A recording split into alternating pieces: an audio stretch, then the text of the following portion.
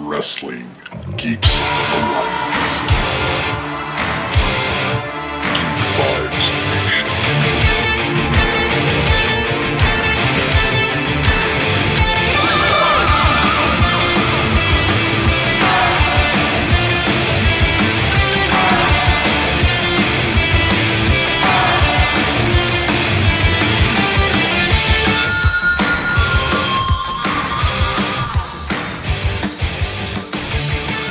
Hello, everyone out there in Geek Vibes Nation. This is your pal, Dane Alves, another episode of Wrestling Geeks Alliance, a weekly show in which me and my co-host, Christopher Brother Ray Patton, break down the latest and greatest in professional wrestling news and go over all the shows from the last week.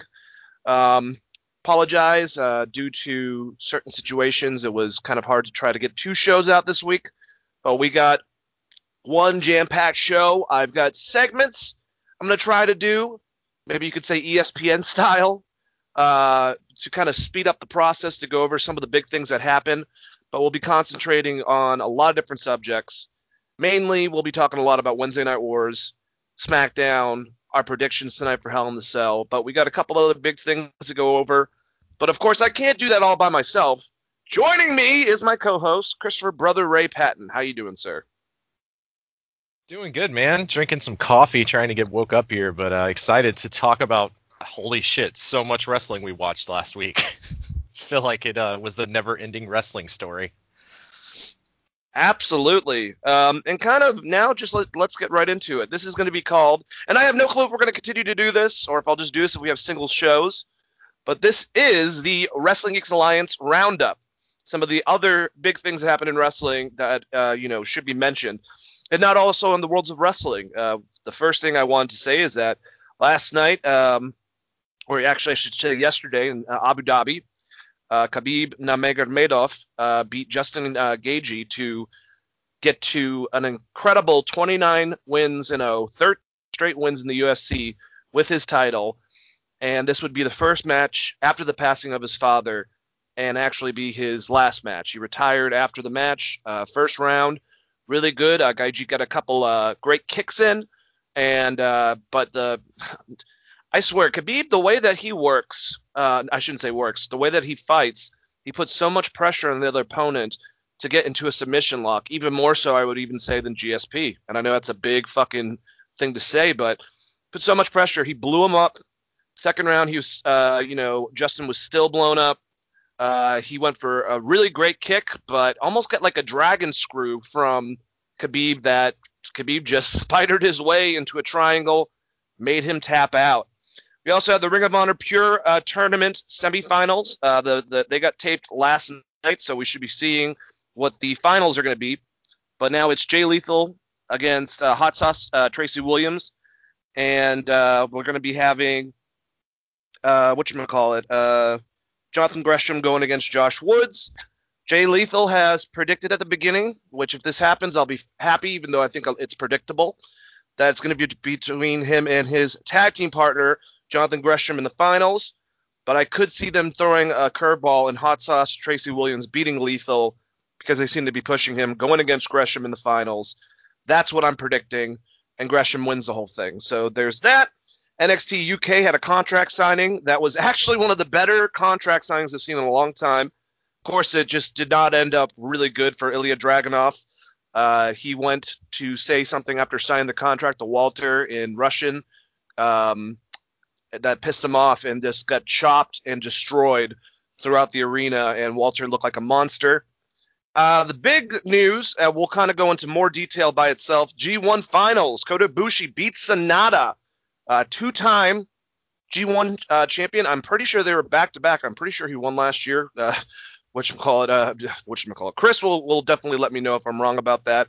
And Okada gets screwed over by fellow member of Chaos, Will Ospreay. And then we had Impact Bound for Glory, lots of title changes, and we'll go into the matches after we, talk first about this other stuff. Any of those key points that you'd like to talk about before we kind of go into more detail about the G1 and Bound for Glory pay-per-view?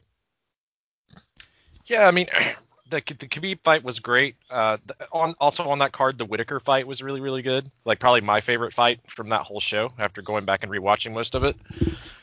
So I definitely recommend it. It was out of left field that he retired to me. I didn't expect that at all. So it was a little shocking. It's just always weird with UFC when people retire because they seem like they don't actually retire, much like in wrestling. I'd be curious to see if he does want to come back and get that 30th win. But, sometimes like a major passing in your family, something like your father dying, can change your outlook on, your career, if it's even worth doing this fighting, spending more time with your family, for instance, stuff like that might just be more important to him right now. Michael Jordan kind of had a similar situation after his father passed. He retired and went and played baseball. There's a lot of athletes you could draw conclusions to. That's the first one that comes to mind for me. I have to agree with you, though. He has a way of just wearing down his opponents into getting thrown into these submission holds. And like you said, he just blew up his opponent and dominated, much like we've seen him do in the past. Yep. The GSP comparison, I think, is spot on. You could say either one of those guys are either the best or one of the best of all time, right? As far as male competition goes in the UFC, for sure.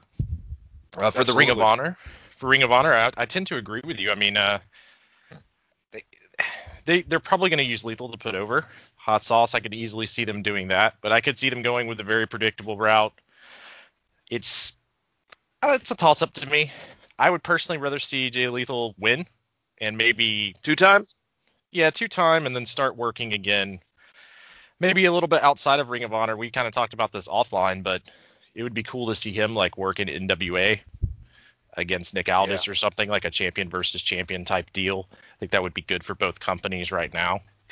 Coming out of the pandemic, coming back from leaving during the pandemic, I should say, because they both were off the air for so long. Trying to think. What else do I have to? I guess we'll get really into the Impact stuff. But yes, it's, as far as who won G1 last year, that was Kota Ibushi. He wins back to back. Have no problem with this. I feel like he's probably getting the title at Wrestle Kingdom. They signed him to what seems like a lifelong deal, as he called it. So he's planning to wrestle there the rest of his life. If you're going to push him, now would be the time. It kind of sucks because Naito's reign is overshadowed by a lot of other things in that company. The president getting fired, COVID shutting down right after he defends it for the first time. And to me, it might even be surprising to see if Naito makes it all the way to Wrestle Kingdom as the champion. I'm curious to see what they do there. But you were spot on as far as who won last year. What I like about Ibushi is I think that they finally have found, what and New Japan has called since the 90s their Three Musketeers. The first Three Musketeers in the 90s were Keiji Muto, Chono, and oh man, now I'm gonna look like a friggin' idiot. This is stuff that I do to myself. I always get Riki Choshu. No, he's still considered more of like an 80s darling that went into the 90s. I always get the Four Pillars in All Japan mixed up with the Three Musketeers because they're both 90s. Okay, so I don't look dumb. It was Shina Hashimoto and Masaru Chono, Keiji Muto, and then in the 2000s, the new group was obviously Shibata, Shinsuke Nakamura, and Tanahashi. I think that Okada and Naito have become those two counterparts, but I really think that Kota Ibushi is going to be molded and has been molded into the third biggest name that takes them, even into the next decade with Okada and Naito. So I think Kota Ibushi makes a lot of sense.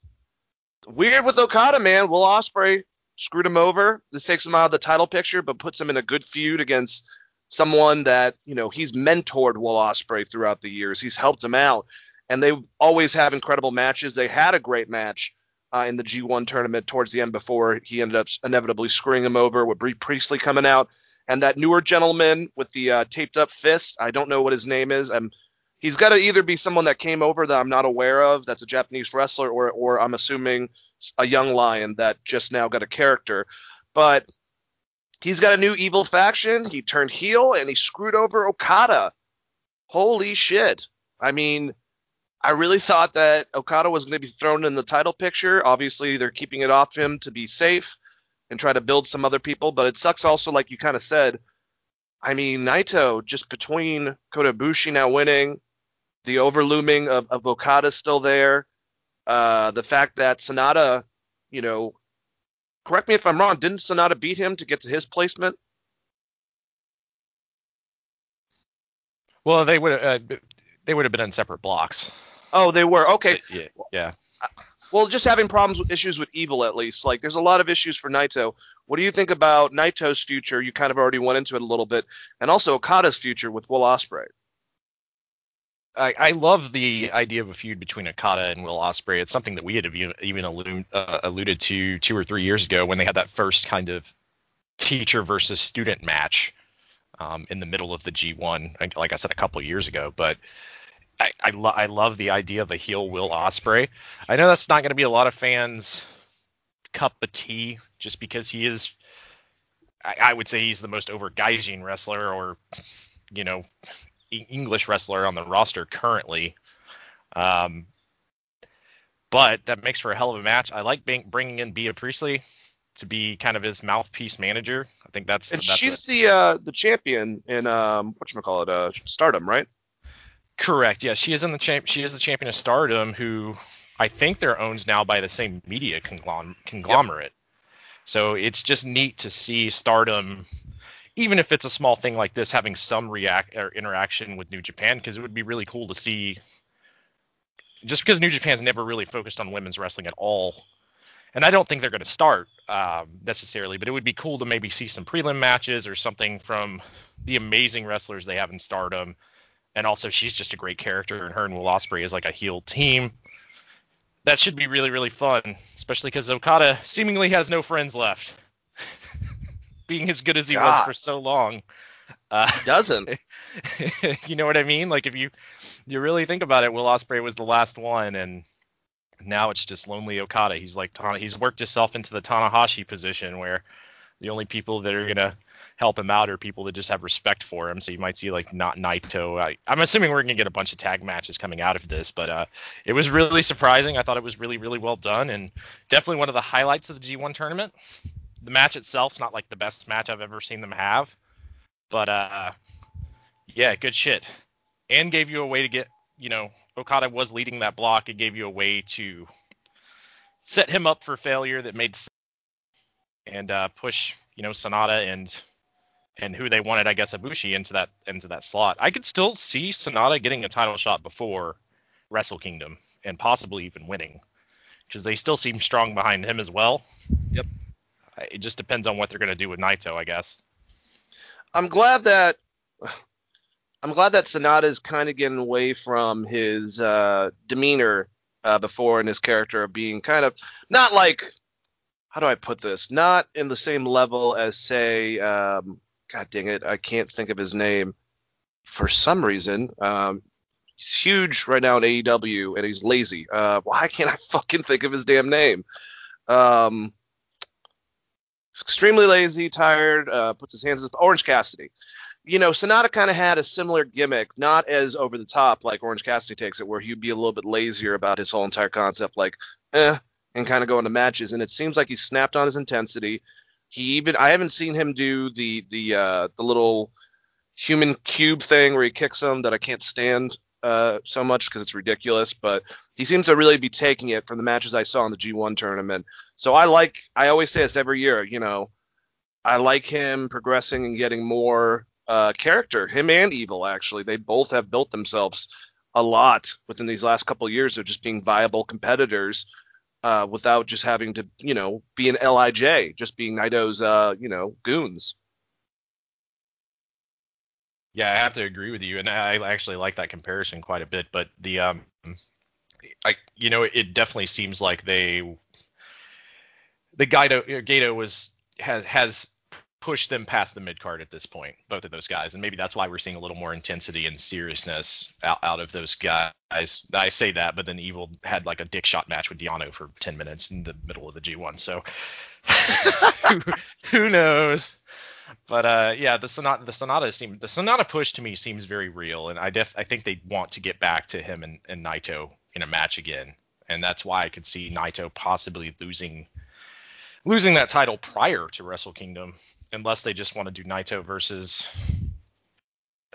Ibushi, which is not a bad match, but right now they're both baby faces, essentially. I mean, I guess Naito's a little bit of a shade of gray and always has been, but with everyone turning against him from LIJ, he kind of comes in a little sympathetic. So it'd be interesting to see if he actually holds the title all the way to Wrestle Kingdom, which we're not that far out of. We're only 2 months at this point, right? So we're almost through October, so shit. That's crazy to think about. We're almost through another year, Dane. Let's get this one over with. Let's get the Wrestle Kingdom. I'll be a much happier person. All right.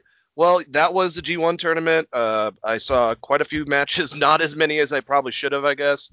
Just because they're always incredible, just works of art, just with the things they put on. But big fan, happy for Kota Ibushi, and we'll have to see what happens with him, Okada, Sonata, Naito, Evil, all of them going forward. Will Ospreay. But let's go over last night. We're filming this on Sunday. Sunday Super Show, from whenever you're listening to this. Last night was Bound for Glory. Both me and you watched it. It took place in Nashville, Tennessee. No attendance. They've just been doing what they have been doing.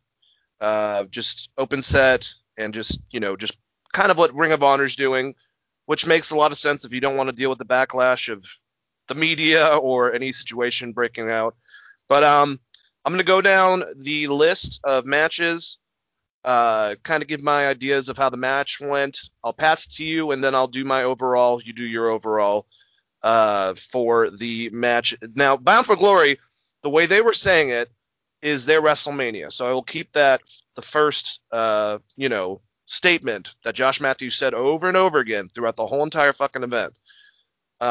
Because I thought their last pay-per-view, forgot what the name of that one is, Slammiversary maybe, was a better pay-per-view. And I know that those are kind of like their SummerSlam WrestleMania, if you will, for TNA. It just we'll get to that part. Let me just make the matches. In the pre-show, the Deaners, I didn't even see this match, went against the Rascals, apparently beat them in less than 4 minutes, which I like the Deaners, but I like the Rascals a hell of a lot better, so I'm kind of glad I didn't see that.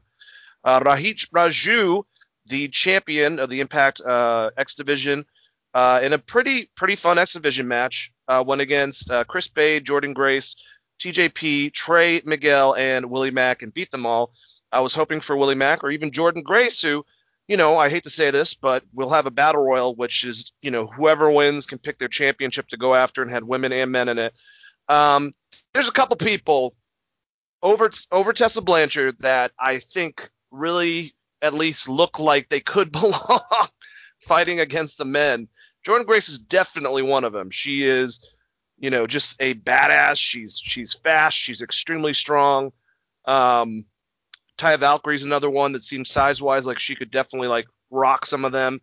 Same way I feel, if we were ever do this, which we wouldn't, but in the women's wrestling, Rhea Ripley, Charlotte Flair, certain people like that, it's a little bit more realistic to put that in there. But Jordan did not win. Willie Mack did not win.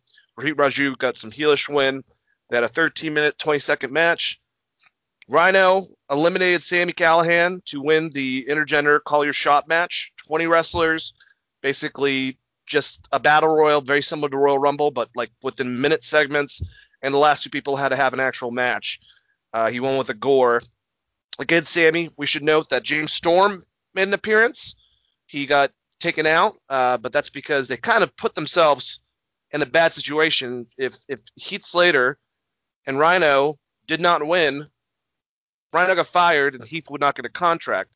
Even more unfortunate, in real life, Heath actually really messes up his knee. He instantly went down and was, in real life, trying to recover from that throughout the whole match. So I hope he's not going to be out for long, because it looked like he really messed it up. He just landed wrong on it, and that was it. He was on the ground. People kept on trying to engage him. The refs or him would tell him, I messed up, you got to get away from me. and refs were talking to him throughout the whole thing. So I hope Heath, after that whole entire storyline, kind of made the battle royal predictable. We find out from there. But James Storm obviously was the biggest person, and Hornswoggle, I guess. I don't know. I was expecting Zack Ryder, aka Matt Cardona, to come out. We had a very interesting match with Moose and EC3 that was cinematic. Like I told Chris last night, if this was the first cinematic match I saw, I'd probably have been like, wow, that was really well done. But since it's the millionth fucking one between every goddamn brand, even if Impact, along with Matt Hardy and Jimmy Jacob, or Jimmy, no, not Jimmy Jacobs, whoever helped him out, I forgot what the guy's name is. He's now in NXT. Whoever basically made the Hardy compounds, Impact's kind of the ones who first started doing that. But still, alas, they become way too fucking popular. I thought Ken Shamrock, Eddie Edwards had a great match. For Ken, for his age, man, he ended up winning against Eddie Edwards because of some interference with Sami Callihan. And then we had a tag match that really just was good, but I don't know the angle of why exactly Alex Shelley was taken out beforehand. Obviously, him and Chris Sabin have been, going back and forth with the North after taking their titles after their over a year reign with those titles with Ethan Page and Josh Alexander. Josh gave him what looked to me a safe pile driver, so I don't think it had anything to do with that up on the ramp.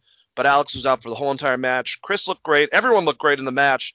But I wanted to see, obviously, the Motor City Machine Guns. And I know for a fact, without even asking him, Chris was definitely let down from that.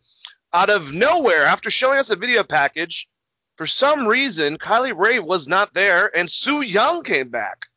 We've seen Susie recently, the other split personality of Su Yung, the more nice one, and she beat Deonna Purrazzo.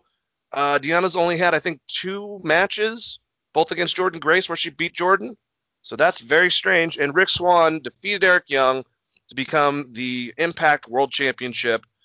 Really good. Rich Swann is their key babyface, and happy for Rich that he got this. Both him and his wife, who's Su Yung, both got their championships back to back. So that was kind of cool.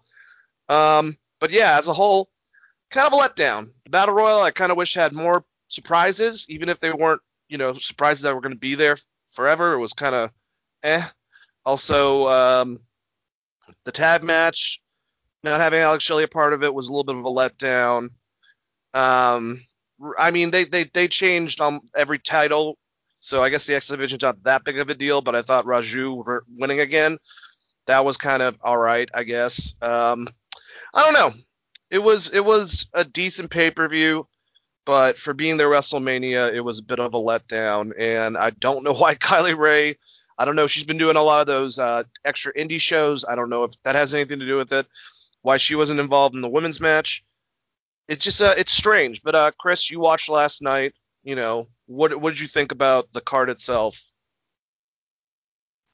I would say lackluster, and I thought the price of the show itself was a bit much for what they put out, even with this being their quote-unquote WrestleMania. I never remember them saying this is their WrestleMania. In fact, didn't they used to do the inductions, the Hall of Fame inductions at Slammiversary? That's what I've always considered their WrestleMania. I don't know. Well, but whatever, they sold it as that. This is definitely their second biggest show of the year. I mean, it's bigger than like Victory Road or some of the other notable Impact pay-per-views. So, if that's what they're going with now, as using it as a season reset towards the end of the year, I'm fine with it. It just didn't come off as big of a show as Slammiversary. I think Slammiversary was a much better show in general. That being said, out of the matches, Rich Swann coming back from his ankle injury, I think he looked great. It's good to see him get the win here. I think he's got to be one of, if not the biggest babyface in the company. I actually like the battle a lot outside of Heath Slater unfortunately going down. He did post on Twitter. He had to go to the hospital afterwards, so he did something pretty gnarly to his knee. He apologized to Rhino immediately, so I think the finish at least involved him and Rhino, and they had to audible it, from what I can tell, because he posted an apology on Twitter to the fans and Rhino, which, I mean, he has nothing to apologize for. It's not like he didn't do anything outlandish or crazy when he got hurt. He just landed bad, and shit happens in wrestling. We see it all the time, unfortunately. But yeah, this is just one of those things I will say Brian Myers was amazing as a heel in this match, and I hope they do a lot Yep. more with him. Another thing that was cool in that match, Tommy Dreamer coming out with an animal tribute, even the haircut, Oh yeah. face paint, and doing the mini Doomsday device with Swoggle. Basically, he got down on his knees and picked up the opponent, and Swoggle came off the second rope. It was like a tiny version of the Doomsday device, which was really kind of the only comedy that happened in this match. And I like that format for a Battle Royal, where the last two actually just have a match, as opposed to you just get taken over the top. I think more companies should actually adopt that. That's very, very intriguing.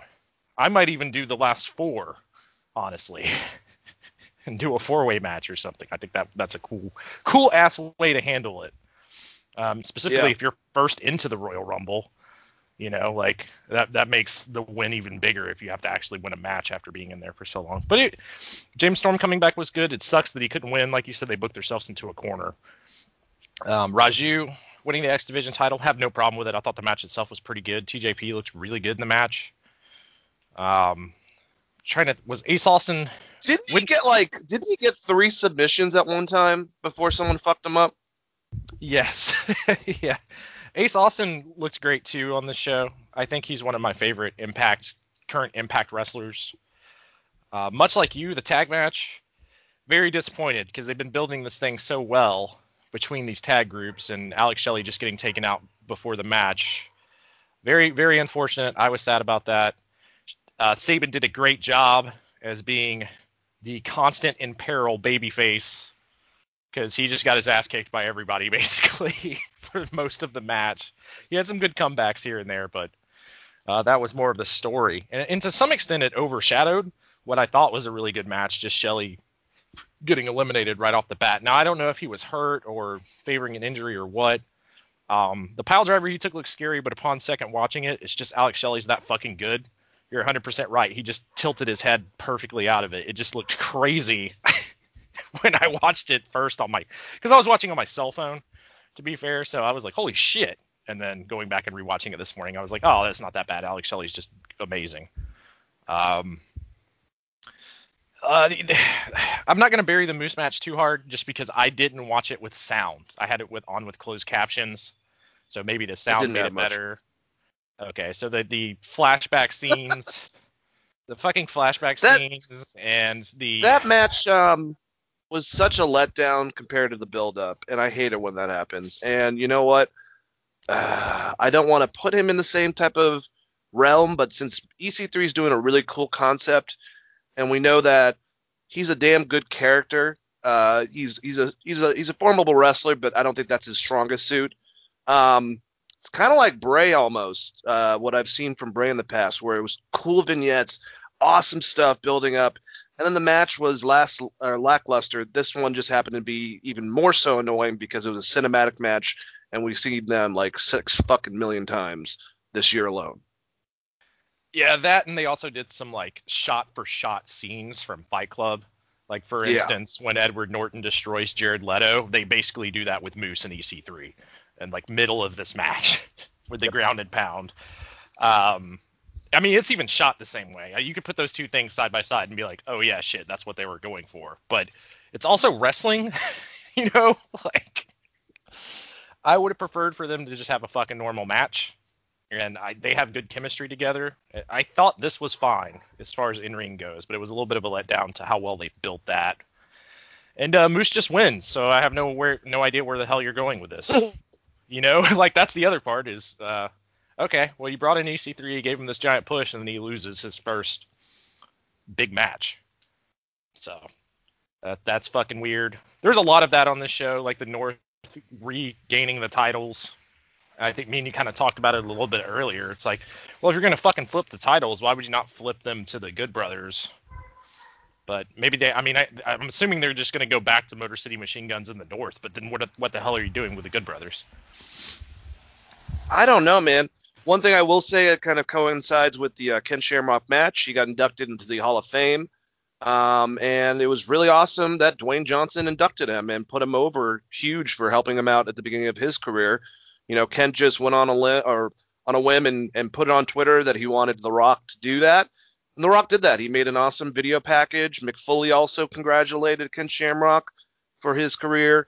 It was nice to see Ken get some recognition that I hope, you know, I don't care. I don't know if he cares or not, but I hope he eventually gets from the WWE, since he was, even before Kurt Angle, the first legitimate guy coming into the world of wrestling that did a great job with wrestling, and then, even got the IC belt in WWE. But when he went to TNA, he was one of their first big hot commodities, and he got the NWA championship, which he holds high, kind of like Dan Severn, as something as big of an accomplishment, as other past titles he got in legit fighting with UFC and stuff like that. So, great seeing Dwayne do that, man. Who's cool? Yeah, God, you asked me this last night, and the only name that I could come up with was like Steve McQueen, but he's dead. So The Rock is the coolest motherfucker on the planet, I guess, at this point. No, it was great seeing. I mean, it was a really good speech by The Rock. I definitely recommend everyone checking that out. And congratulations to Ken Shamrock, friend of the show. Make sure you guys go check out that interview we did with Ken. It was a good time. And I agree with you. I think he should eventually get inducted into WWE. The weirdest thing about his induction, and there's not a whole lot they could do about this, but having him accept it in front of no one, like I may have had all of the wrestlers come out or something, just so there was a little bit of an audience there. That was sad. He didn't seem to mind.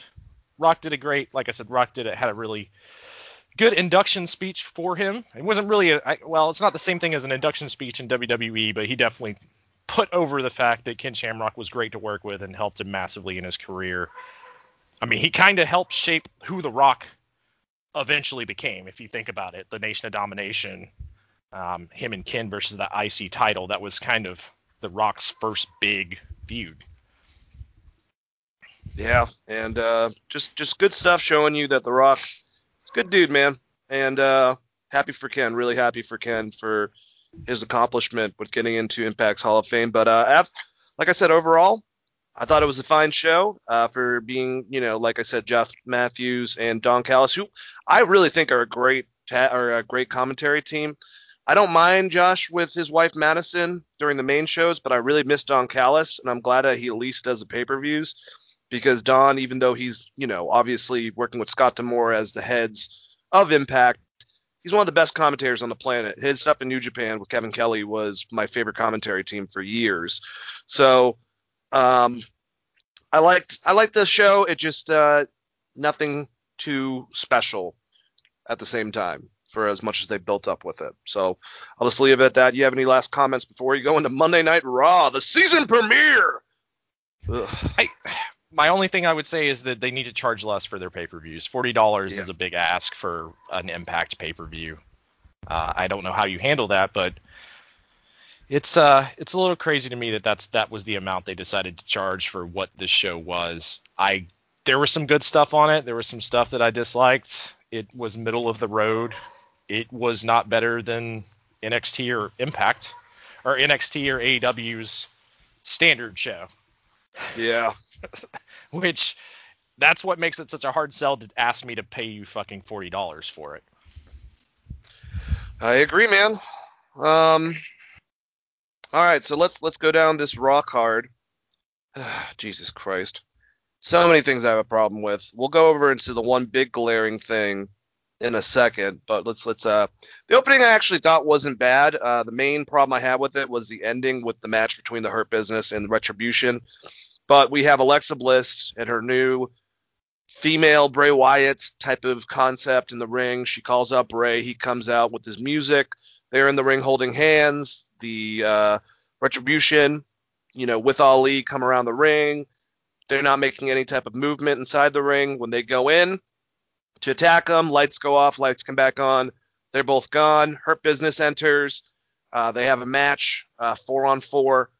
And not a bad tag match. I just thought it was really fucking weird to not only have Retribution lose, but to have Donathan or Dominic Dijakovic, I forgot what his fucking, stupid name in Retribution is. He takes the loss. And I know they're promoting it as his new Bobby Lashley's new finisher, but in a fucking full Nelson. Now, why not Dio Madden or Shane Thorne? especially if you're going to have Dominic go against The Fiend in Hell in a Cell tonight for one of your matches. Didn't make a lick of sense. I don't know why Retribution lost that match.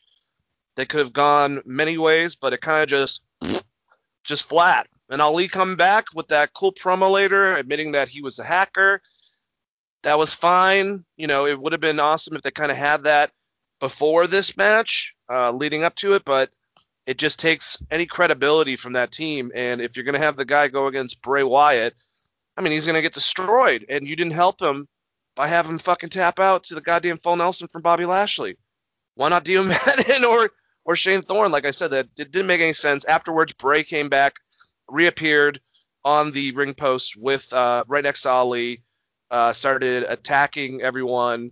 And yeah, that was about it. Then later on, Hurt Business got offered to be part of Titus Worldwide, and they just beat the shit out of Titus. And that was pretty much, I guess, that feud for Raw.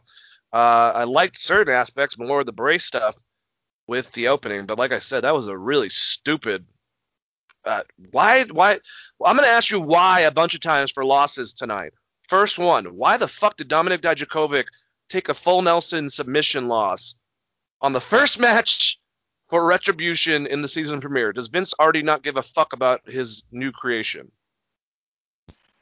He seemingly doesn't care. I think he sees that it's not working, and he gives up on things very quickly. So to me, this was a burial of Retribution. I don't see anything crazy happening at Hell in the Cell in the sense of the Fiend losing. It's good for the Fiend to have a different opponent that's away from your heavyweight title picture, but I don't necessarily know that this is going to be great for anyone involved in Retribution. I think the one person you could possibly save is the guy who took the pin, unfortunately, which is Dominik Dijakovic, and then potentially maybe they're splitting this group just to have Mia Yim and Dominik Dijakovic be singles guys. Which, if that's the case, it's smart. But they got fucking demolished by the Fiend. They got demolished by the Hurt Business. It's really hard to give a shit about this crew. So as far as the why, I'm going to assume that Vince knows that this isn't working and he's moving on from it. I could be wrong, but that's what it seems like to me. Yeah, it's strange. Well, next we had AJ Styles coming out with a new muscle, if you will.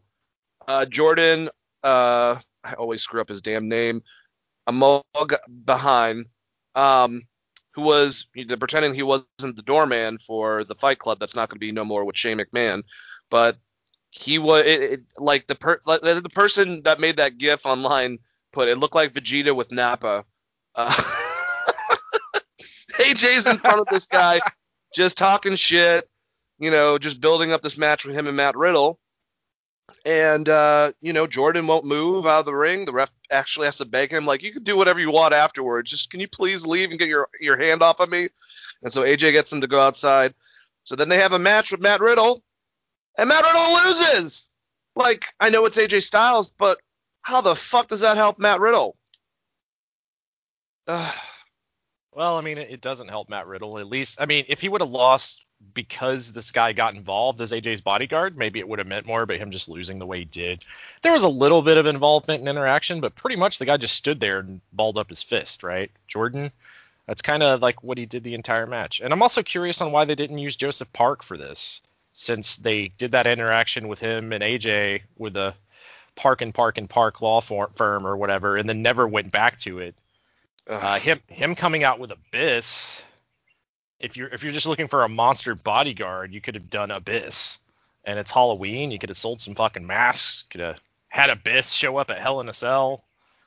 Feels like a missed opportunity. I'm glad they're giving this guy something else to do that's not the fucking whatever they're calling it, Raw Underground or whatever, which I'm glad is canceled because I had gotten tired of that after the first week. But yeah, weird they didn't put at least do a no finish or something with Matt Riddle here, but I don't know, man. You put him on Raw for the very first time, you just have the fucking guy lose. That makes a lot of sense. Like you said, it is AJ, but fuck. At some point, you gotta start building other stars. What, AJ's 38, 39? Yeah, I don't know. I don't know if you heard a little quick thing since we were talking about EC3 earlier. apparently EC3 is claiming that he had the idea originally for a Fight Club-like thing where you use actual fighters because he had this concept of wanting to use Fight Club obviously as a storyline and him being this Tyler Durden type character that he's obviously doing now in Impact. But beforehand, he wanted to do vignettes where they had actual fighters from Raw, SmackDown fighting in the background.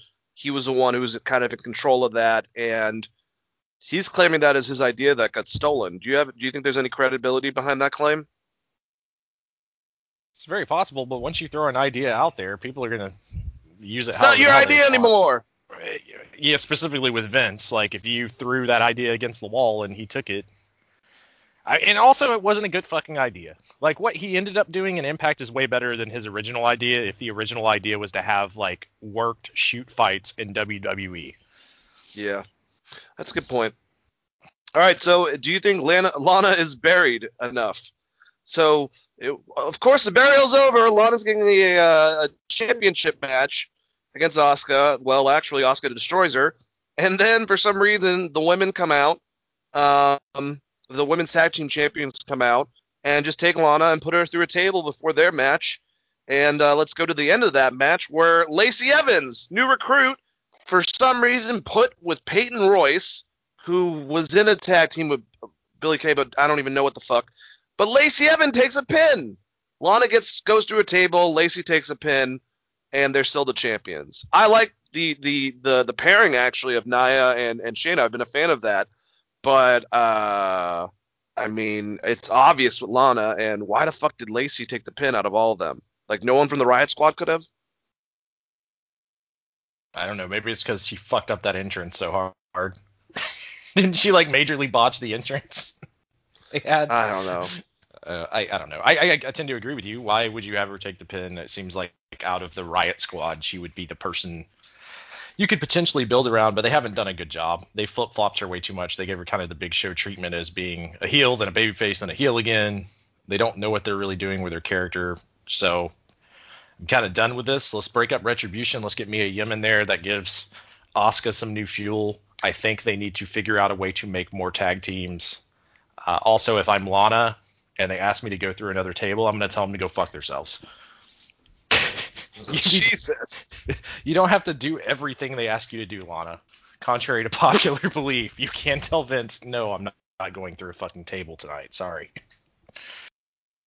All right, so the most. I mean, what's he gonna do? Release her? It's not like she wants to fucking be there anyways. Good point. Like for some other company that her husband works for, I'm sure. Yeah, I don't get it. Another thing that I don't know if I get, Elias had a concert. And you could tell that he was definitely lip syncing. I'll call you out for it. I don't give a shit, Elias. You're lip syncing. The music actually didn't sound that bad. I will say, if he had any contribution, and I know Elias he's shown in different things, interviews, and documentaries. He actually can play the guitar. He kind of played it up like he was like learning, but I thought he was good. Just thought this was whatever. I know that Dave Meltzer, in defense of the Dinner Debonair segment, was like, well, Elias just had this segment, and my if you dislike it, basically, with the dinner thing, the little dancing that we'll get to when we get to AEW. And my retort to that would be, who the fuck said that the Elias thing was good? Because I did not think this was good. I thought this was whatever. The best part of it was Jeff Hardy, who can actually also play music, doing the guitar solo at the end and then attacking Elias. So looks like they're going more into that feud, which I'm fine with. I kind of wish that Jeff was doing something else, but this is whatever. But yeah, what the fuck did you think of this segment? I just don't understand why Elias and Jeff Hardy's feuding when it's well known that Jeff Hardy's not the person that hit him with a fucking car. I don't know, man. Elias is a weird dog. Also, was this a Christian song that he was doing? Is that the gimmick now? Is that he's going to start doing praise music? I didn't listen to the lyrics enough. Maybe he's praising himself. Maybe. Because it seems like the idea was that Jeff Hardy is the devil based on the lyrics. So, I don't know. Jeff Hardy and Elias, it should be fine. Whatever. Jeff Hardy can probably get an okay match out of that. I just don't know. I mean, obviously they need something for Elias to do. there has to be something better you can do with Jeff Hardy. Yeah, definitely would have to say so. It was cool seeing in the Kofi Sheamus match having Big E in the Thunderdome, trying to, in his own way, on a TV screen, trying to get Kofi into the match. He ended up beating Sheamus. Ali admitted that he was the hacker. We had Otis, or maybe he was not Otis. Maybe it was El Gran Gordo coming out with Tucky. They can't even fucking last a week before having someone come out from a different brand on another goddamn show, but whatever. The big fat. that was the gimmick name they came up for him as a lucha, the big fat. And I love that he's wearing the same outfit that Mickie James and Becky both wore a couple of years ago, just without the blue shirt. Yeah, that was the big fat. And then Braun beat Keith Lee, and then Keith Lee low blowed him. So I guess they're putting Keith Lee in more of an edgy situation, which could be good or could for no reason turn him heel. And if that's the case, fucking stupid. But how do you feel about Braun beating Keith Lee? Isn't Braun a fucking heel? I don't know. I have no idea anymore. So now we got. He heel is the Big heel. Show. He literally. You were talking about the Big Show earlier. He literally is the Big Show now. Yes, spot on. But why the fuck would you not just have Keith Lee beat him? I don't know. Last but not least, Randy and Drew had been hyping up their matches with different vignettes. And Randy came out to talk some more shit about Drew and was in the cell, locked it so that Drew could not get in. And Drew miraculously finds bolt cutters and gets in. And him and Randy fight going off air. So that was Monday Night Raw. I'm still looking forward to that match, but why? How the fuck did Drew know that? Like, come on, that type of stuff is just ridiculous. I mean, the thing that would have made the most sense to me is if Drew was just under the ring, and then just came out from under the ring. Like, that would have been awesome. If you use the bolt cutters, you kill the fucking gimmick of the Hell in the Cell. The entire idea is that you're not supposed to be able to get in or out. Why couldn't he have caned it? Why couldn't they have, made it so it was looser and he just ripped the fucking door off? That would have been a hell of a lot more effective. Yeah, I mean, if you're going to have him break in, you might as well make it awesome. But the problem is that you do that during the match. You don't do that before they have their match, right? But honestly, it would have been awesome to see, Randy waiting for Drew, and then Drew comes up through the ring Undertaker style. And like he said not too long ago against Randy, was like, "You're going to see me in your nightmares, I told you that!" And just dragged him underneath the ring. That would have been cool. I would have been down for that. Yeah, any kind of him coming out from under the ring as opposed to breaking into the Hell in the Cell would have been a better way to handle this if you absolutely had to do this, which I don't think you need to because you've given us so much backstage fighting between those two. They both could have just probably cut a promo. You could have had Drew cut a really good promo about how fucking Randy Orton's a coward. He's fucking yellow. Look, you surrounded yourself by a cage so that I couldn't get to you. I'm already in your head. He could have just cut that promo and I would have been probably a little more fine with it, but a little more happy. Yeah. Either way, it's going to be a good match. They've proven, I think, that they can have pretty good matches, and this one should be no exception. I'm not the biggest fan, but I can't complain about their matches. I'm just not a huge fan of either of their in-ring styles, but they've worked pretty well together. I outside of just my personal preference, not liking those styles of matches that much, they've worked really, really well together. It just sucks that Keith Lee just lost to Braun, because it would make more sense if he was eventually put here. I was going to ask you, with the draft itself, I was kind of noting, and not like I said beforehand, not counting legends. Obviously, Randy Orton's associated with Raw and whatnot, but I don't think Drew's pushing the needle. I obviously don't think it's his fault. Is there a reason? Because if you kind of look at people that kind of get recognized outside of wrestling, whether or not we feel about his match quality, I think there was a reason to take Bray Wyatt with The Fiend with those segments that, people ask about that don't know wrestling, and putting him on here since they don't have Becky, they don't have Charlotte, Roman's on SmackDown, Seth's now on SmackDown. It seems like there was a reason why they put both Bray and also AJ who kind of has that same type of legend quality as Randy Orton. So Bray specifically to kind of give it more star power, I guess. But, time will tell to see if that actually works or not. Yeah, I could see that. I mean, my major complaint would be, does anyone really want to see Fiend and Orton again? No, don't say that. Because we've been down this road with Bray and fucking Orton before, and it was not good.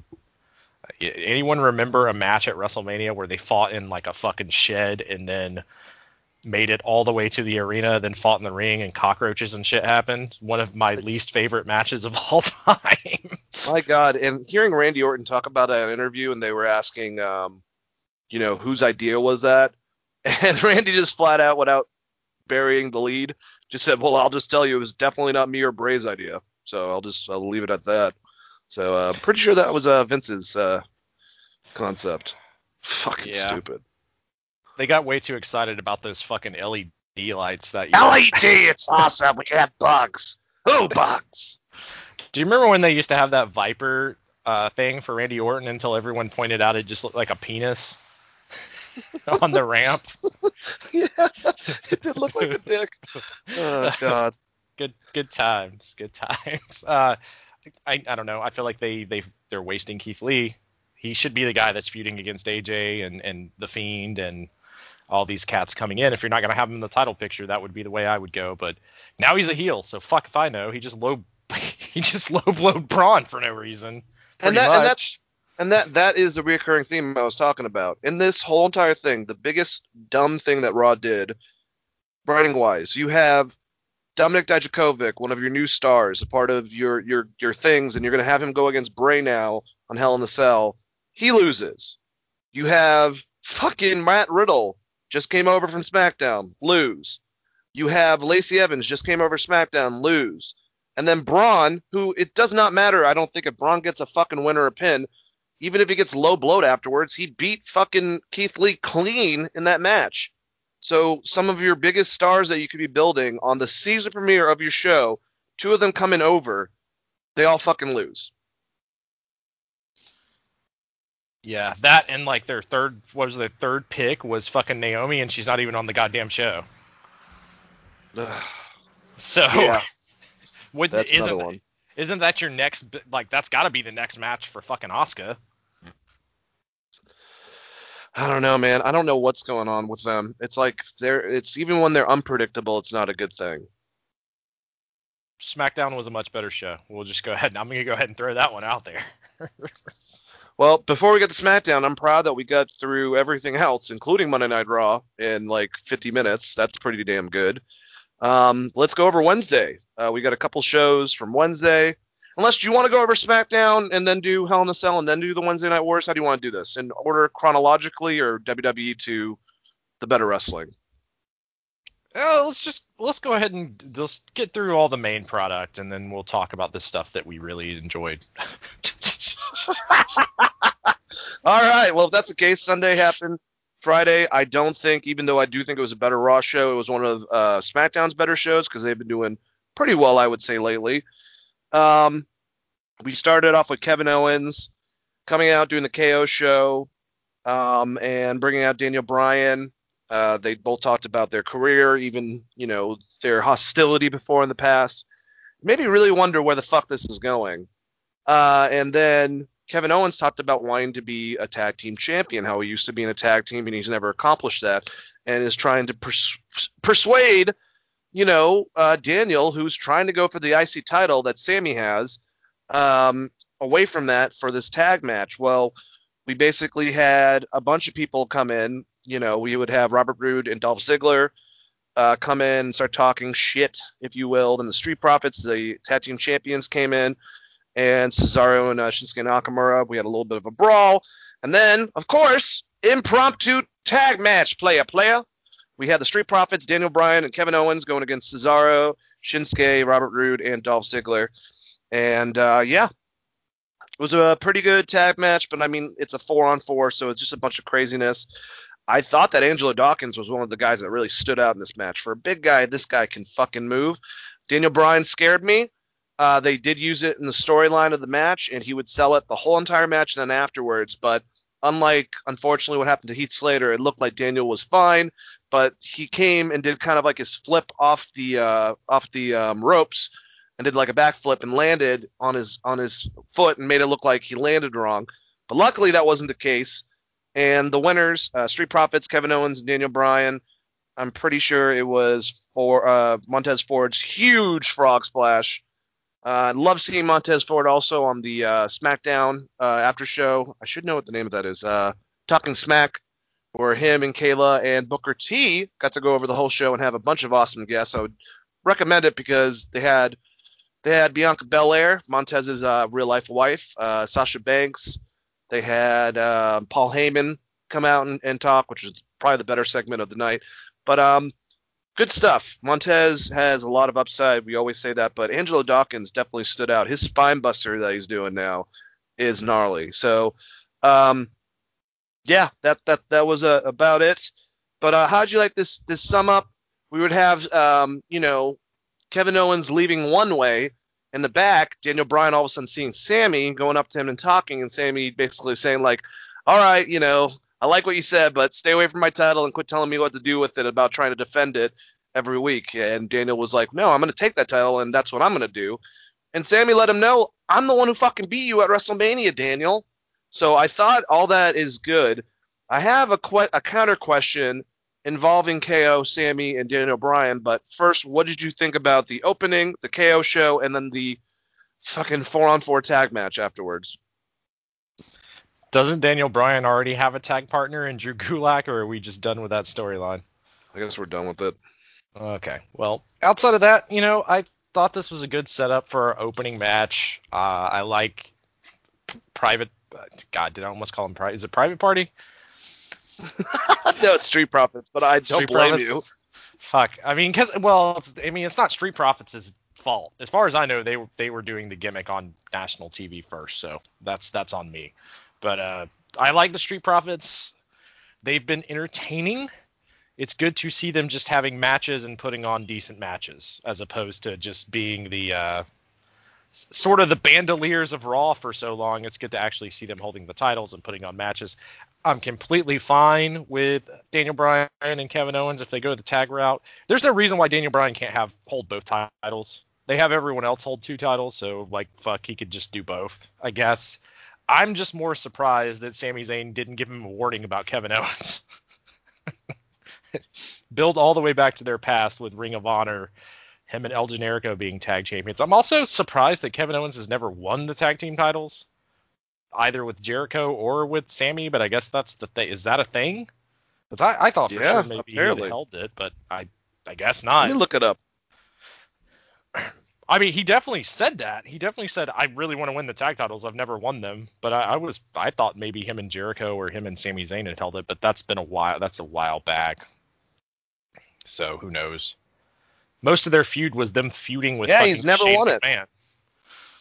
If he wins the tag titles, he will be a Grand Slam champion, because he's won the U.S. champion 3 times, the IC champion twice, the NXT championship 1 time, and the WWE Universal Championship 1 time. So that would be cool for KO to get that last win. But what I'm wondering, Chris, with the 3 of them involved, is this going to be a way where somehow, I don't know how they're going to do the screwing over exactly, where Sammy and KO are in cahoots and they're going to actually go for the tag titles themselves, and somehow Daniel Bryan's going to get that IC belt off of Sammy within that. I don't know how they go about that. That might be more complicated than the fucking TV writers can handle, but it just made me wonder, why are they associating, like, Daniel Bryan might be going against Sammy for the IC belt. There's a feud there, but Kevin Owens is trying to pull him in this tag title. It seems to get hit out of Sammy's way almost. I just don't trust Kevin Owens because I know him from beforehand. Well, I just don't trust him as a character. I think everyone understands that, but you know what I'm saying. That would make the most sense to me if they go that route and put him and Sammy back together, because Daniel Bryan's got to be the babyface in all of this, and right now Kevin Owens is a babyface, right? So If they go that route, that makes the most sense. Shouldn't be that hard, right? I mean, I don't know. Say that. I do say that. You could have a situation in which Kevin Owens continuously wants Daniel Bryan to be his tag partner. He gets fucking fed up. Daniel Bryan's in this IC title match. He comes in, gives Daniel a stunner, and fucking Sammy retains. And then Sammy and him go after the tag titles whilst, Bryan is still chasing for that IC belt as well as trying to get revenge on these two. So I could easily see them doing something like that. It's not that crazy to book. Just use matches to do it. And don't do 50-50 bullshit. It won't be that hard for you guys, I promise. Yeah, I agree. Well, next we had what was supposed to be, I think, an entertaining segment called Law and Otis. And it was the courtroom scene where basically Miz is trying to, sue Otis for negligence with his championship, among a bunch of other stuff, creating an unsafe works environment, destruction of property, emotional distress. And they had their own lawyer, Miz did, along with John Morrison, but they ended up just kicking her out because she wasn't good. No, she made a lot of sense. That would be brought up. I'll just go over the whole entire segment, even the ones that happened later on in the night. So Otis is being questioned. He is representing himself. And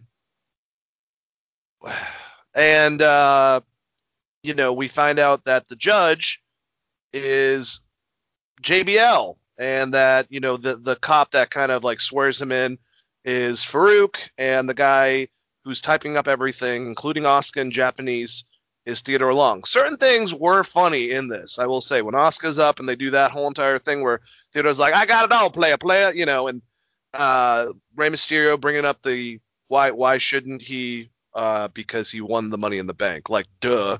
And then at the end of it, JBL's about to throw it out, and Miz gives him a bunch of money, a briefcase full of money. He starts laughing, and he says that Otis is guilty, and they will have a match for that Money in the Bank title, or Money in the Bank briefcase, at Hell in the Cell. So Otis versus Miz for that briefcase. Thought the segments were whatever. Any AEW, only fan, one of you guys that are very angry out there that don't love all of wrestling, kind of like I do, you'll once again, and a lot of people will say like, oh, the dance thing was so terrible.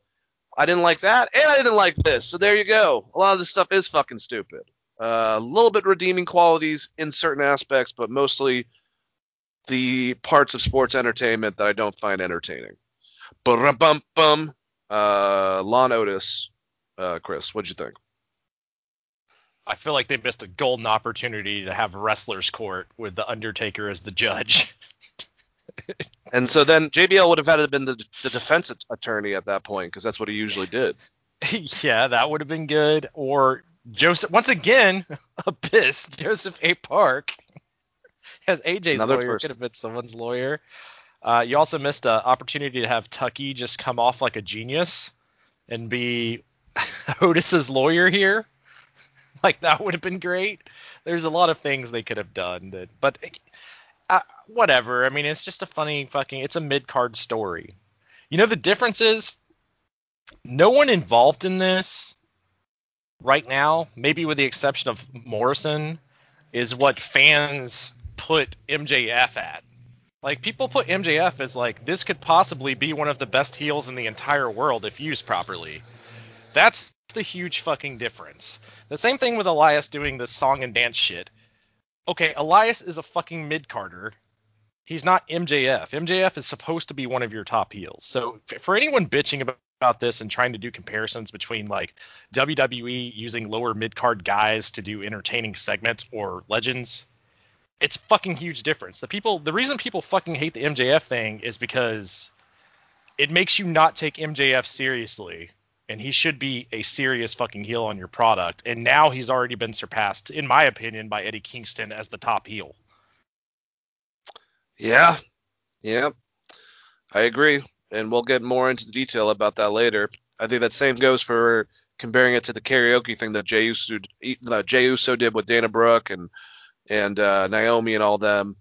I don't think anyone really liked that segment either, and it's all in smaller quality compared to. And some of these fucking fans are so fickle anyways, because the entire point of AEW was to not do this shit, to not do entertainment, to do wrestling where wins and losses matter and tell wrestling storylines, and they're doing this shit. So Well, it's blasphemous in its own right.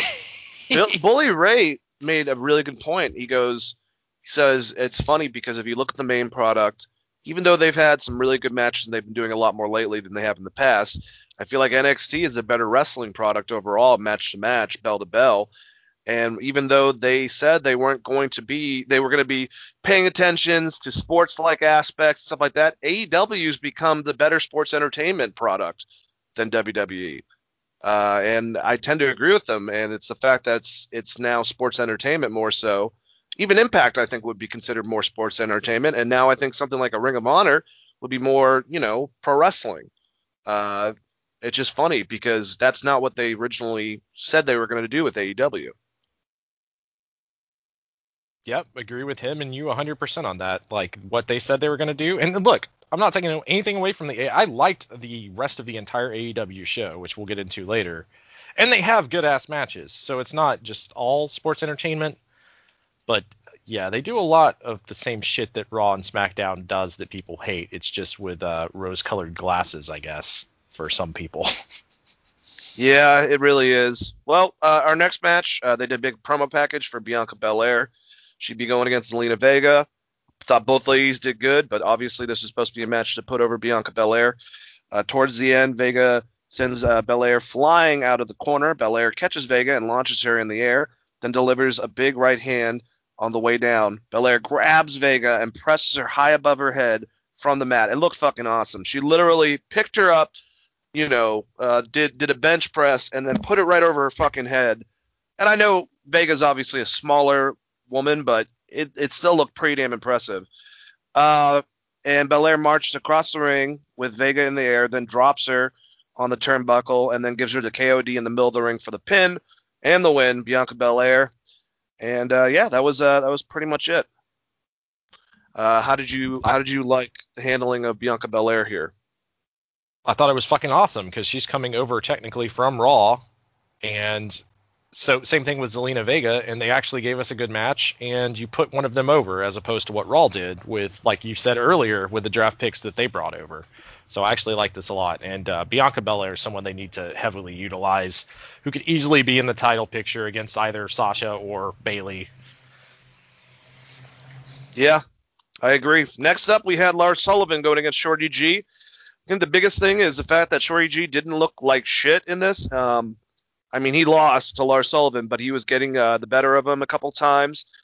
And afterwards, he said he quit. And I was like, and we'll talk about it later, the fact that Austin Aries quit, I was like, are they going to put them in some impromptu tag team and put him back on NXT or maybe Raw? I had no idea where the fuck they were going with this.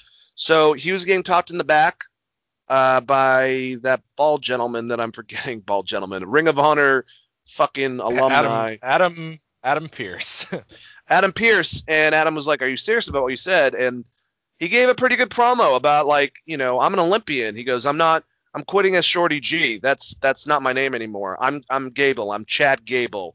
And if this is the case, that's good. I'm glad that they're giving him at least that. I don't know where this goes from that, but if we can now start, seeing Chad Gable as really the person has potential to be the closest to a Ken Shamrock, not Ken Shamrock necessarily, but a Kurt Angle, even said out of Kurt's mouth, I know that Kurt wouldn't come back to manage Matt Riddle. I'm wondering if he'd have a different, opinion coming back to maybe manage Shorty G in like even a pay-per-view match. If that's something that because Kurt really got a good relationship with Chad. Chad's a big fan of him for his Olympic background and his background. They had like a little bit of bond similar to his with Apollo Crews as well. Apollo Crews. So I like the fact that they're getting rid of this stupid gimmick finally, but they did this to themselves, and I hope that Chad Gable can benefit from this and is not completely lost because like him and Ricochet are both very close where ton of potential. They could do so well in somewhere like an AEW or a New Japan and flourish within those companies and be taken seriously.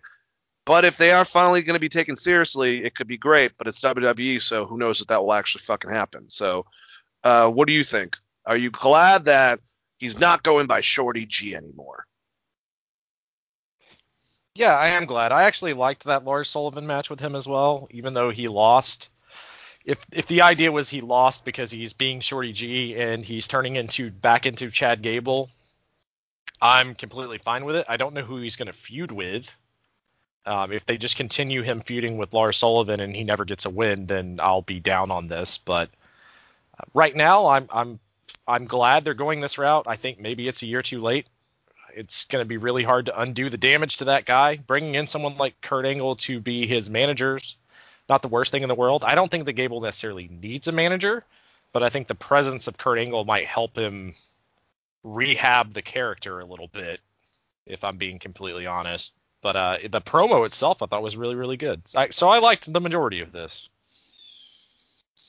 Yeah, me too.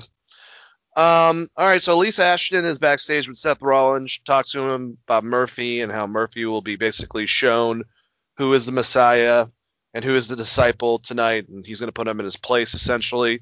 Not a bad promo. Then we see Roman Reigns backstage in his room. He looks angry. He's got a fruit tray and a cheese tray in front of him.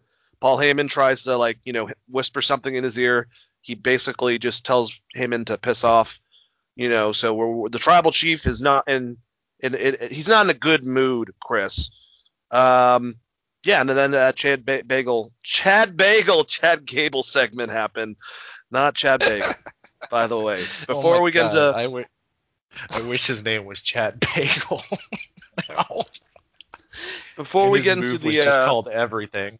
Oh god damn it! Just before we get into the Bailey segment. Did you have anything to say about Rollins talking about Murphy, Roman Reigns, or I guess anything else with the Shorty G thing? I guess we're done with that. I like Roman is taking a different route than Brock, where Paul kind of was Brock's puppet master, seemingly, and Roman's like, no, fuck off, I'm Roman Reigns. So I like that aspect of the difference between those two guys as far as their handling under Paul. It reminds me more of what CM Punk was doing with Paul Heyman versus what Brock does with Paul Heyman. So to me, I liked that segment a lot. I pretty much like everything they've done with Roman. There's not been anything that I've been like, that sucked since he turned heel. It's been fucking awesome. And I think he is potentially going to have the best match with his cousin tonight. I really do. If it's anything like other Uso Hell in a Cell matches, it should be really, really fucking good. Yep. All right, so Bailey comes out. She says, Banks says, as ungrateful brat, doesn't deserve, blah, blah, blah, blah, blah. How she is Grand Slam women's champion, winning the tag titles, the women's NXT title, the Raw and SmackDown. She's had the title for over a year now, just building herself up. Banks comes out. She ain't fucking having it. She goes in. She's got the contract itself, and she's telling Bailey to quit being a bitch and fucking sign it. Bailey tries to go for the chair that she was sitting on in the ring. Sasha gets a hold of it. She fucking puts her neck in the chair and is trying to force her to sign it, and then it gets her up in a different way with the chair put out. I thought that this was really fucking creative, and the way that they had it and how Bailey looked like she was in a lot of pain, and then she signed a damn contract at the end of it. Sasha lets her go and basically just tells her that she's gonna defeat her and take her title come tonight. So I thought this was really good between the two ladies. I thought it was creative and looked like it fucking hurt, Chris. Yeah, I thought it was very creative. It had shades of it reminded me of Sasha in the Charlotte Flair match where Sasha put Charlotte Flair in between the railing, the walk down railing, and gave her the bank statement. It made her tap out in the audience, right? Yeah, it definitely had that feel to it.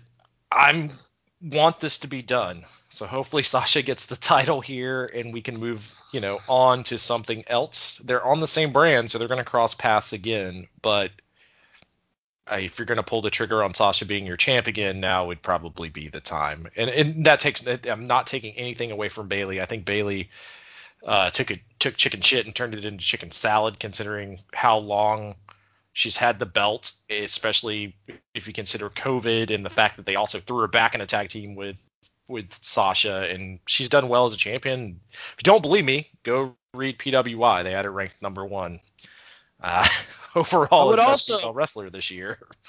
I would also recommend checking out the newest Chronicle that got released yesterday with Bayley, and they build up to this last SmackDown. It ends right before that SmackDown, so it's just good to see Bayley's head about it because more in depth. And a lot of people don't know this. Her stepdad, who raised her, died, and I don't know what he died of. They didn't mention it on the documentary right before the SmackDown that she was going against Sasha. She also mentioned, and I don't know how much I 100% believe this, Chris, because they had a documentary out with the 2016 draft where apparently no one knew where they were going. But Bayley said she had no idea where the fuck she was getting put.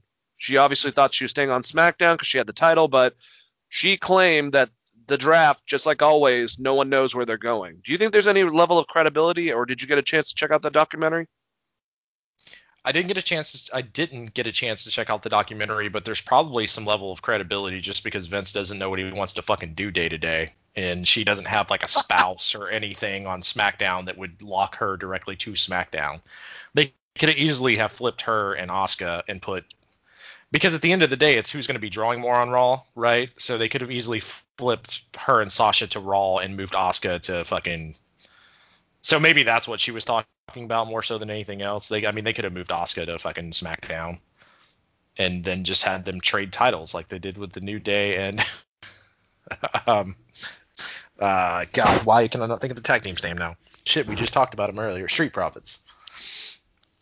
Yeah, which was a really smart idea. Fucking A.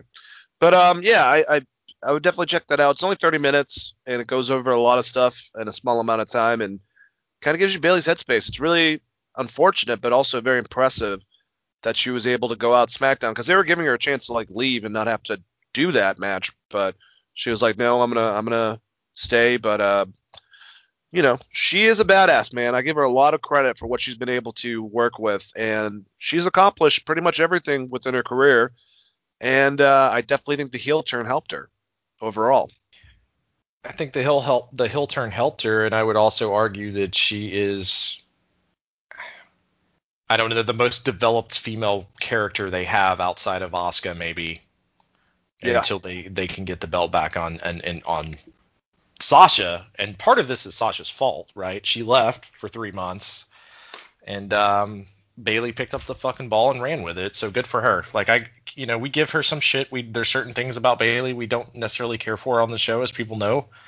But my biggest problem with Bayley has always been this looming shadow of Sasha Banks being the better overall professional wrestler as a character and a little, even to some extent, in the ring, but leaving her out to dry, and then them never actually paying off the storylines where Sasha has been the heel all this time for the most part.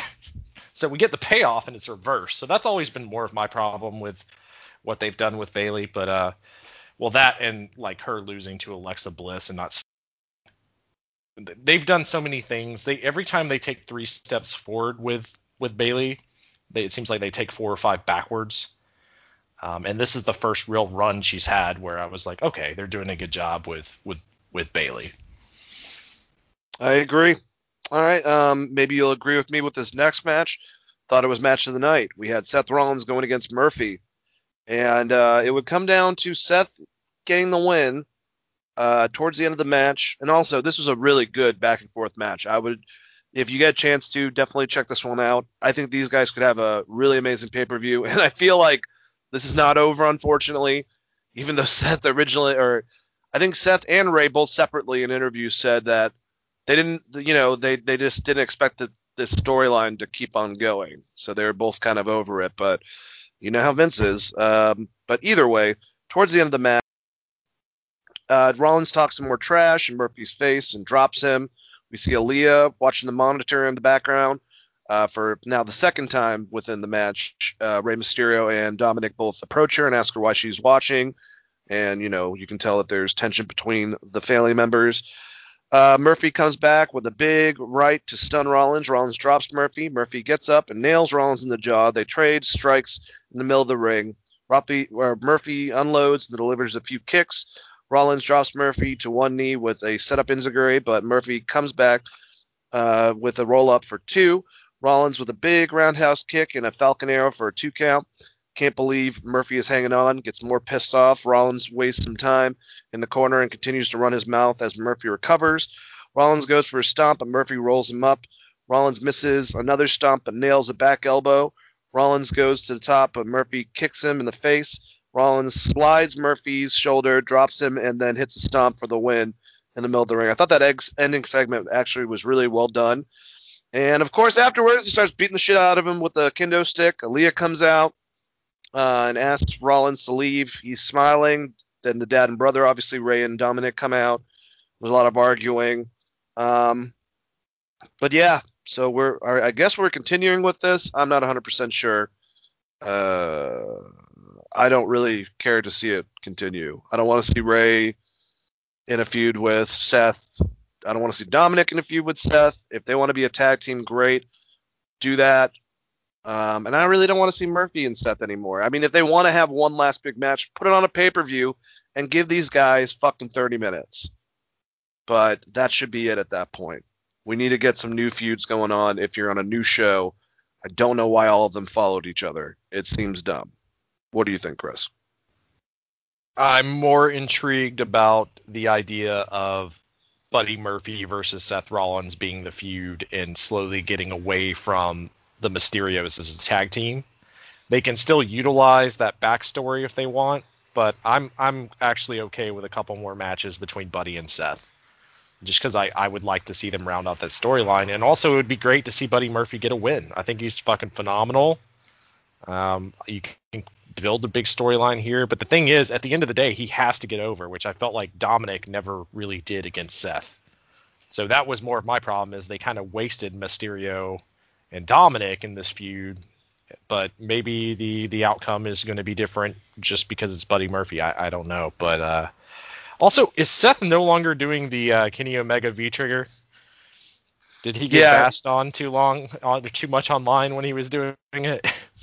I think he retired it, although I think he did make a comment that it's funny that Kenny – I don't know if this is shit talk, but I remember making a comment about, like, yeah, he decided that he was going to, it's been overdone, obviously. Obviously by Kenny, by fucking Buddy Murphy, by Aleister Black. Everyone does a fucking knee to the face. So, but he did note how he's not allowed to do the buckle bomb anymore. He hasn't been for a long time, and now Kenny's using the buckle bomb. So I don't know if that was Kenny going, ha-ha, bitch! But yeah, Kenny's been using that buckle bomb a lot lately. That's funny that you brought that up, because I've read online that the buckle bomb is no longer banned. So I don't know the truth behind that. Oh, that's good. Something that retired one of the greatest fucking pro wrestlers of all time. And maybe convince Kairi Sane not to sign a fucking contract with WWE, if I'm being completely honest. If you remember the Nia Jax Kairi Sane buckle bomb, that's what got that thing fucking banned. It wasn't even Seth. Tell you. Goddamn. Well, I guess it just depends on the person doing it. And honestly, from everything that Sting says, that was him taking the buckle bomb the wrong way. And, he doesn't put that on Seth. But then again, it's a fucking dumb move to be doing, just period. It's just a move that's hard to protect yourself in general. So, I mean, to me, the culpability goes to both people on that one. I just probably wouldn't have done that spot with Sting. There's not a need for it. It's not the first time Seth hurt somebody with that shit. I mean, Finn Balor. He did Finn Balor would be the other example, right? And Finn Balor's a fucking incredible. When we're talking about Sting and Finn Balor getting hurt doing it, I definitely don't want to see someone like Nia attempting this move, right? Yeah, with someone that's like 100 pounds, for Christ's sakes. Fuck. All right, so the end of the... they should... I was just going to say they should just ban it. Like, they banned pile drivers for everybody except The Undertaker. Maybe if you're going to do it, have Seth be one of the only people doing it. For sure. Yep. I can see that. All right, so we had the Tribal Chief come out for the last segment with Paul Heyman. He basically is saying that he's pissed off at his cousin, that he's, unfortunately going to have to hurt him, and that all he's hurting is the fact that if Roman's not on the top, then he can't feed the whole entire family, and blah, blah, blah. So then we see who we think is Jey Uso. Haha, they got us. They got me at least. I didn't think this at first. We see who we think is Jey Uso on the screen with the bandana on, talking a little bit of shit to Roman, and he goes, I think that anyone would know Jay, it would be me, and then pulls down his bandana to reveal it's Jimmy, and he goes, Jay's right behind you. And Roman all of a sudden's like, God damn it. He shakes his head. He looks behind him. Just a flurry of fucking punches from Jay. And then, they fight a little bit. Jay gets to the outside. The Hell in the Cell comes down, kind of guarding Roman, if you will. And Roman's talking shit inside the cage. And Jay climbs up the cage. And I loved it. Right before it went off the air, you hear Jay go, I want that, Oos. I want that. I'm coming to get that, Oos. And then it goes to Roman, and he's kind of like shaking his head no and just yelling at him. And it goes out. It was a pretty good ending, man. I'm excited about this match. I like the trick. Obviously we should see it coming since they're twins. But I just don't think any of us expected that. And, Jay obviously got a new haircut. He cut off all of his hair. So the last time we saw him, he had that fucking haircut. So it was pretty well done. And I really love Roman. I like everything that's going on, like you said, with this whole entire build-up, everything Roman related, Paul Heyman related. They're doing a great job. They really are. Yeah, putting Paul Heyman with Roman and then immediately doing this family feud storyline has been great for Roman and for the Usos. I mean, if anything, Jay and Jimmy are more over now than they were to begin with, right? So that's fucking great. They're a great tag team, even if he doesn't win this title, which we're going to get into here in just a second. Man, just good shit all around from Paul and Roman and the Usos. I liked this segment a lot. I was also a little surprised. I kind of thought they were doing something like that. But even if I knew it was coming, it was still good, right? So it's hard to complain about. I liked it. I liked it a lot. I fucking love heel Roman. Also, like I said multiple times on this show, you assholes better not start becoming Roman fans after burying him for so many years. God damn. I said, God damn. Yeah, I agree, man. So let's go over this card. Tonight, since we're recording this on Sunday, they don't have all the matches listed. They just added the match that I said. It's whatever the fuck they're calling Dominik Dijakovic from Retribution against Bray Wyatt. I think that's obvious that the Fiend is going to destroy him. And, I mean, if they're doing anything, they're trying to make this eventually between Ali and the Fiend, which not going to help out Ali, I don't think, at all. But it's Dominik. The good thing I will say, obviously one of Bray's things that kind of hinders him is the fact that in the ring he's not the most athletic big man compared to Keith Lee or the guy that he's going against with Dominik. And Dominik can have a good match with big guys and still make it look pretty fucking good. But I don't know if this is going to be a case where Bray just destroys him really quickly and that's about it. You can have a good match with Bray Wyatt and Dominik Dijakovic, I think. But they just threw it on last minute. Kind of makes no sense. Don't know where they're going. But yeah, what do you think, Chris? I think this Hell in the Cell is going to get hacked and rise up and down, and then Retribution will come out and attack the Fiend. Well, I don't know if this is going to be in the Cell. I know 3 matches are definitely in the Cell.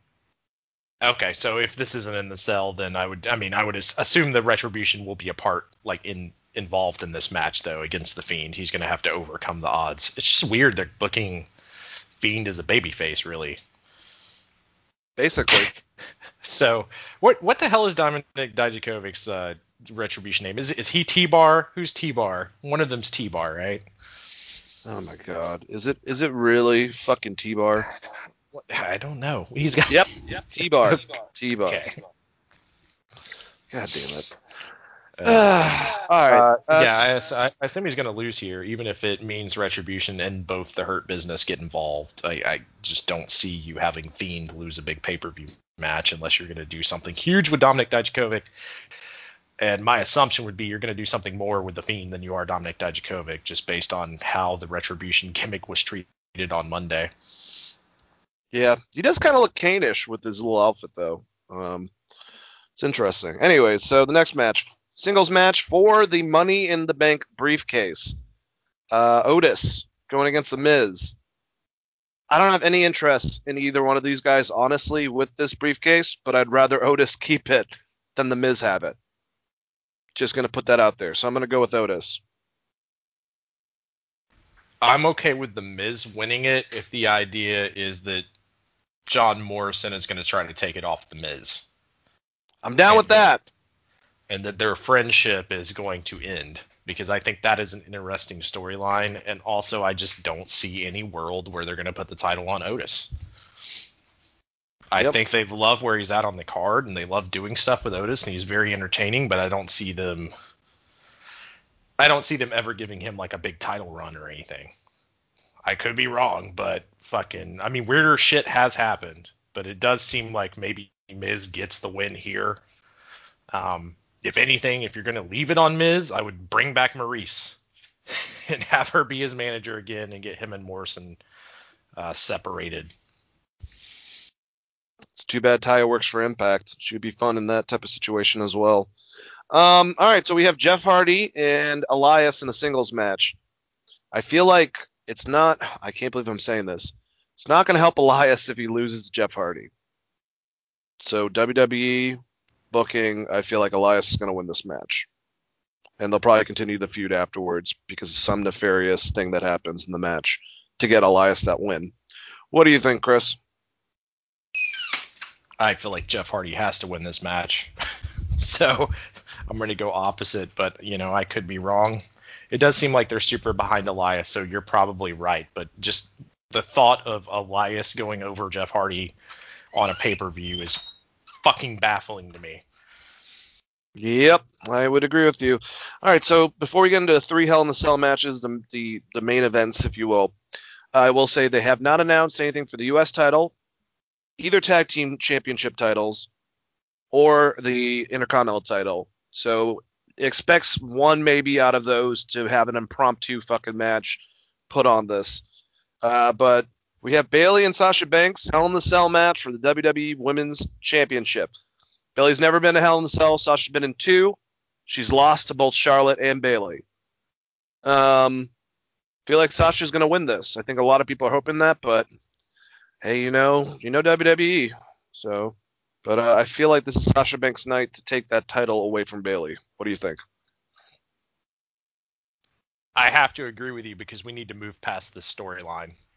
I'm sure that, we can revisit it down the road, but you need to get someone like Bianca Belair involved in this title picture, taking it off Bayley, doing the one match afterwards. I'm assuming they'll have one more match after this one. You need Sasha to win both of them and hold the belt for a while. Nothing against what Bayley's been doing, but she has held the title for a year, and I think people are completely done with the Sasha Bayley storyline at this point. Yep. All right, we have Randy Orton, Drew McIntyre for the WWE Championship in a Hell in the Cell match. This has potential to be really good, actually, between the two. I expect someone to get pretty fucked up. I don't know.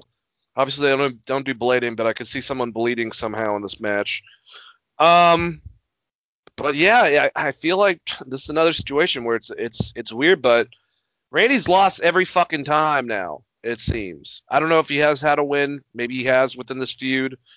But last time, obviously, there was a lot of people that helped him in that ambulance match get that win, or get Drew McIntyre get that win against Randy. I kind of see Randy winning this. And Randy with the championship kind of opens up some different pathways. So I'm actually going to go with Randy Orton. What do you think? Probably going to look like an idiot after this, but I'm also going to go with Randy Orton. I went with Randy Orton the first time he fought Drew McIntyre. I just thought they were done with Drew McIntyre being on top, to be honest. And having him lose the way he did at in the ambulance match, it made Randy Orton kind of more of a sympathetic babyface than fucking Drew to some extent. So, man, I'm going to go with Randy. I think the match will be very, very good. I don't think it needs to go like 20 minutes. I think this is like your 10, 15-minute wheelhouse kind of deal. Yep. And the last match, big stipulations. The Hell in the Cell I Quit match for the WWE Universal Championship. Roman Reigns with Paul Heyman going against Jey Uso. If Jey Uso loses, he and his brother Jimmy Uso will have to take orders and acknowledge Reigns as the tribal chief, or the Usos and their immediate families will be exiled from the Analoi family. I think Roman Reigns is going to win this. I think it's going to be an awesome match. I think it's going to make Jey look great, which is awesome that he's catching up. Because, like I've said, I think Jimmy has always kind of been a little bit bigger to people's eyes than him within their tag team. He usually does the final thing. He's married to Naomi. And obviously his cousin Roman is Roman. So this is really bringing Jey up a level. But I not only think that, but I think Jey and Jimmy will be eventually a tag team, and they will be working for Paul Heyman and the tribal chief, Roman Reigns. I don't think they're going to exile. I think they're going to join. And even though it's forced to at first, I think it's eventually going to be a tag team that Paul Heyman's going to manage and bring him back to dominating again. So that's my prediction for that. And I hope that element happens. I know Roman's taking this match, though, regardless. Yeah, I'm going to agree with you. Roman's definitely going over in this match. I doubt that they would take the title off him so soon when he's got such a hot push going. And I'm assuming, like we said multiple times, that the Usos will just be joining underneath Roman. Now, it may take some more convincing. I could see Roman bringing up Rikishi. Like, think about your father. Think about how much this, like, the family itself means to him. I could see them doing a lot of that stuff. And hopefully, fingers crossed, they can get The Rock involved in this at some point down the line. Maybe at Mania, like we've talked about in the past. That's the route I see this going. Specifically with the Usos, if they can get The Rock, that would be, to me, that's the next big match, right? Yeah, I mean, I would hope so. Do you think, though, that, with the stipulations stating themselves, when Jey loses, I hate to say that, but when Jey loses, is him and Jimmy going to work for Roman, or are him and their immediate family going to denounce themselves from the Analoi family and stay babyface? I think they're going to work for Roman, because if the idea is they're going to be a tag team again, they actually need to be heel, because they're going to be the main opponents for Street Profits for the next 6 months. Yeah. So, I mean, that to me makes the most sense. I just hope they do bring up what the family means, and maybe get Rikishi involved in some format, maybe on SmackDown next week, where after the match is over, you get the promo where Roman's like, now you have to make your decision. And Rikishi's in the back. He's like, we can't denounce our family. You guys just need to work with your cousin, kind of thing. I think that would be really, really great. And then if you smell what The Rock is cooking. All right, well, that was pretty much all of WWE. We wrapped it up outside of NXT, and we'll go into NXT after we go over AEW for the Wednesday Night Wars.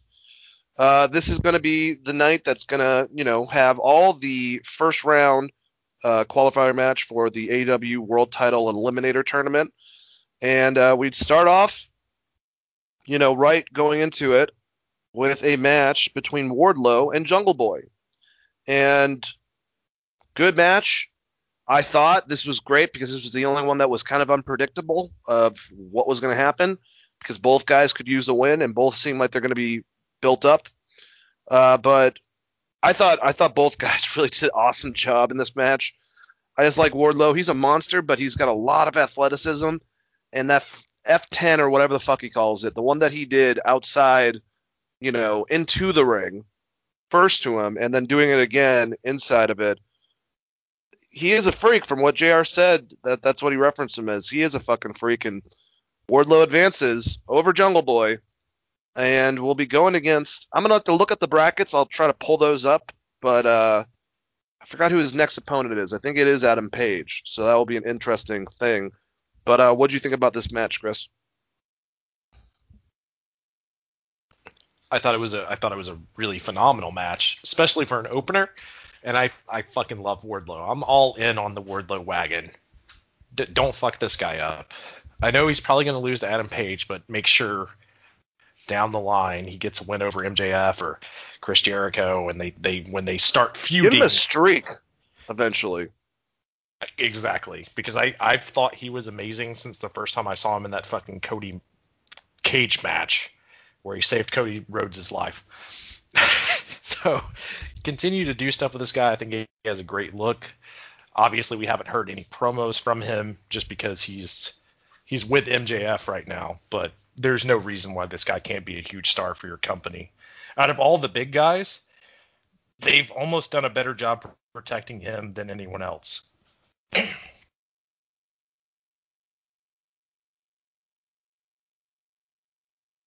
I'm gonna have to agree with you on that, man. I don't know who else you would assume that for. I mean, that's kind of crazy.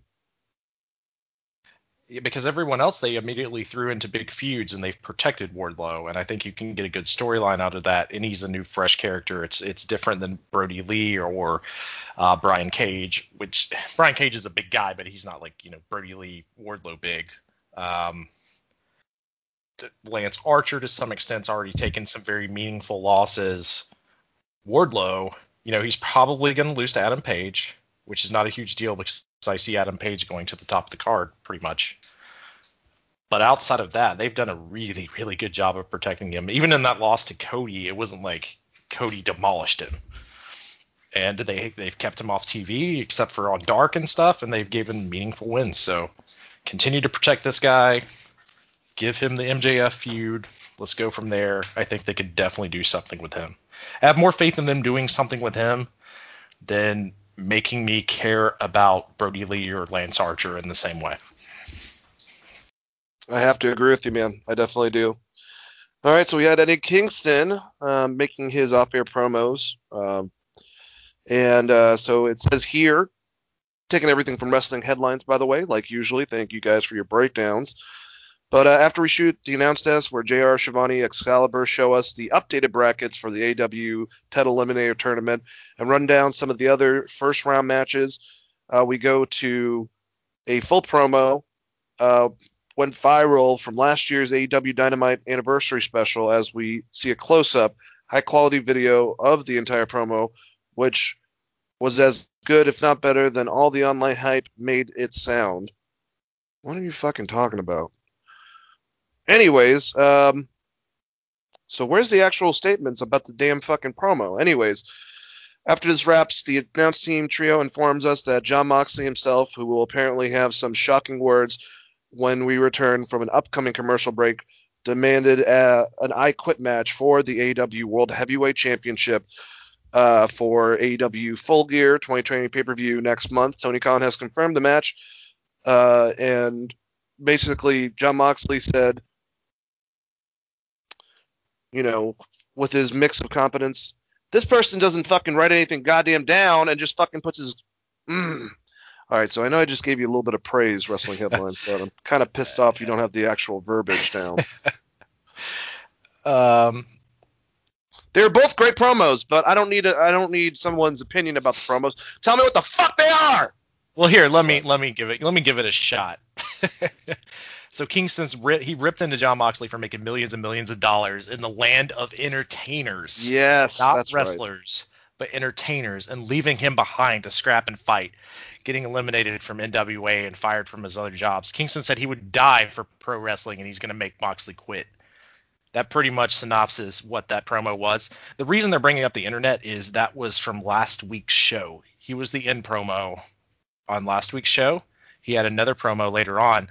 Moxley's promo was great. He said he wouldn't apologize for making enough money to buy his mom a home, and he promised to beat Eddie Kingston so badly he'd get his old friend back or beat him into submission, which I thought was good. I like they're playing off the relationship between Eddie Kingston and Jon Moxley. And then later in the show, we get another Kingston promo. I can hit that now, or we can wait. Yeah, it's gonna be awesome, man. That one I'm excited for, and it's not because I think both of them are so amazingly fluid in the ring or anything like that, but I know they're gonna beat the living fuck out of each other. You almost have like a Lawler Funk type of situation of just two awesome brawlers that can just really make it look like a badass fight between the two of them. I just hope they don't get stupid. I don't need thumbtacks in this. I don't need I don't need a flaming table or anything like that, but I feel like that could happen as well. But As far as I excited. know, it's not a no DQ match, so this is just a normal ass wrestling match, right? As far as I can tell with their build. So I'm going to assume this is going to look more like Minoru Suzuki versus John Moxley than some of the other shit we've seen Moxley, Well, like Moxley what versus Omega. happens? What happens with an I Quit match? Because he said that he demanded an I Quit match. Moxley did. Oh, well, if he demanded an I quit match, I forgot about that. So yeah, that'll be a no DQ. Someone has to yell they quit. Okay. So there probably is going to be a flaming table and thumbtacks and maybe even some barbed wire wrapped around a baseball bat, stuff like that. But either way, This is also one of the dumbest things Moxley has done as a babyface. I always have praised him for coming off as a smarter babyface. he's letting Kingston get to him, man. But you just gave Eddie Kingston's entire crew the ability to beat you the fuck down, essentially. Yeah. We have some problems within his crew, so we'll see how that works out as well. But we'll get to there. Next match. Definitely think this was something much talked about. Another one on here. I don't know how I felt about it when I originally watched it, but even though he's denying it, which I don't know how the fuck that works out. Oh man, what the hell? What's that runt's little name? Joey Janela. Joey Janela was taken off the card because he got apparently COVID doing one of those, if not the GCW shows, one of the more independent shows that were going on lately, along with a lot of the people that were there. And obviously Tony Khan wouldn't let him come into it or be a part of it. So Sonny Kiss took his place. Either way, the person was going to get beat, demolished. That was the whole point, because Kenny, after Sonny comes out, has his new entrance, and there's like a pre-thing, like building it up, and Justin Roberts is going over all of Kenny's accolades, some of them funny, some of them obviously realistic. The current AAA Mega Champion, the past IWGP World Heavyweight Champion, just going over stuff. He said that he's so good at Japanese he translates for Michael Nakazawa. He said he's had a match in North Carolina. I don't know what the fuck that reference. I'm sure that's a BTE type of thing. But, I mean, 5-star matches by Dave Metzler, Sports Illustrated, Pro Wrestler, Pro Wrestling Top 100, number one of year 2016 or whatever. So gets all this praise. He comes out. He's got literally fucking dancers with brooms coming out and sweeping. And goes out in the ring and fucking murders Sonny Kiss without little of any type of problem. Gets the one-wing angel, 1, 2, 3. Kenny moves on. Kenny helps out Sonny Kiss afterwards, who's completely bewildered, and that is about it. Is he making a parody of us as fans wanting him to be the cleaner? Because that's what it seems like. And if that's the case, I don't really fucking care for that at all. I don't know, man. It's so hard to say because he's in a transition to a major heel turn. I guess we'll find out once he gets to the finals in this tournament, which is I'm assuming that it's going to be him and Adam Page. Yep. That's kind of where we've been with this to begin with.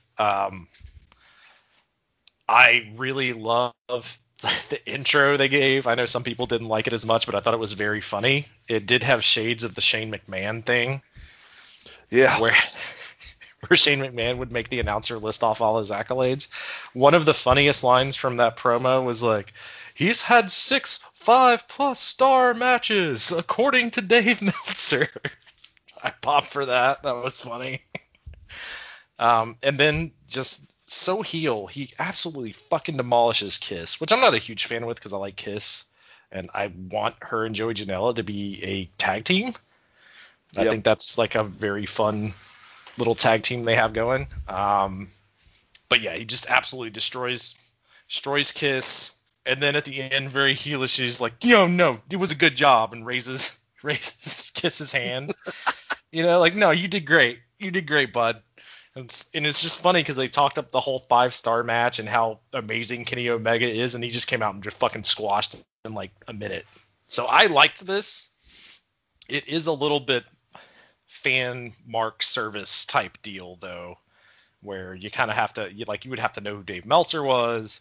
You would have to realize that, like, Kenny Omega being the best bout machine or whatever, which that's fucking debatable in itself because that guy's name is Okada. But all that being said, I did enjoy this, and I like this take on heel Kenny, and if this is just a build up to him and Adam Page, should be pretty fun. Yeah, definitely looking forward to seeing what happens from this. All right, so we have an interview with Orange Cassidy, sort of. Tony Schiavone attempts to talk to Freshly Squeezed.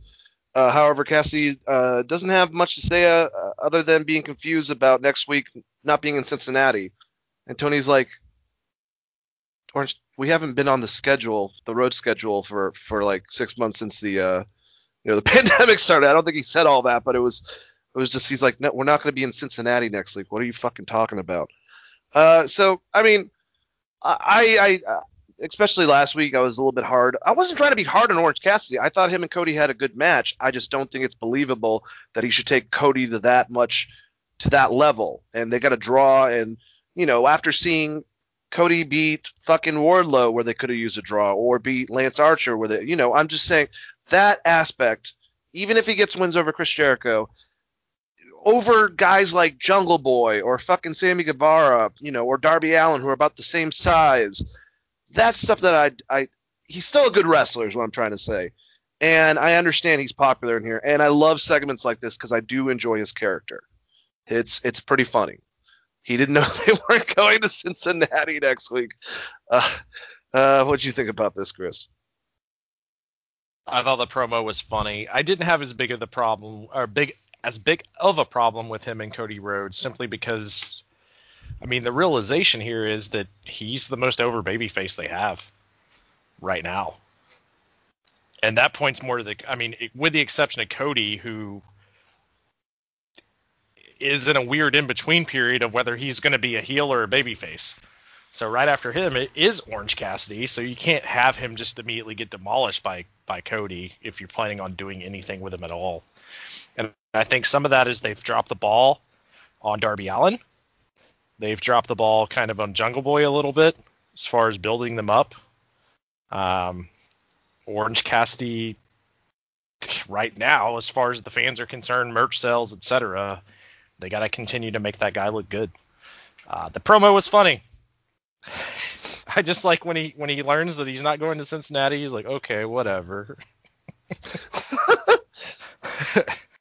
It's just so weird because then we go into an interview with Dasha and Cody, and it was from earlier. Cody just got there. I love how Arn Anderson, Chris, looks like he's living his best life.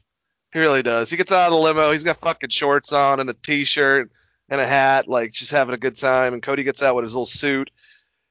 Dasha talks about Cody gaining 14 pounds during his off time from AEW before Cody talks about his past matches as TNT and the open challenges. Cody then talks about having the championship advantage in the schedule immediate rematch for the TNT championship between him and Orange Cassidy.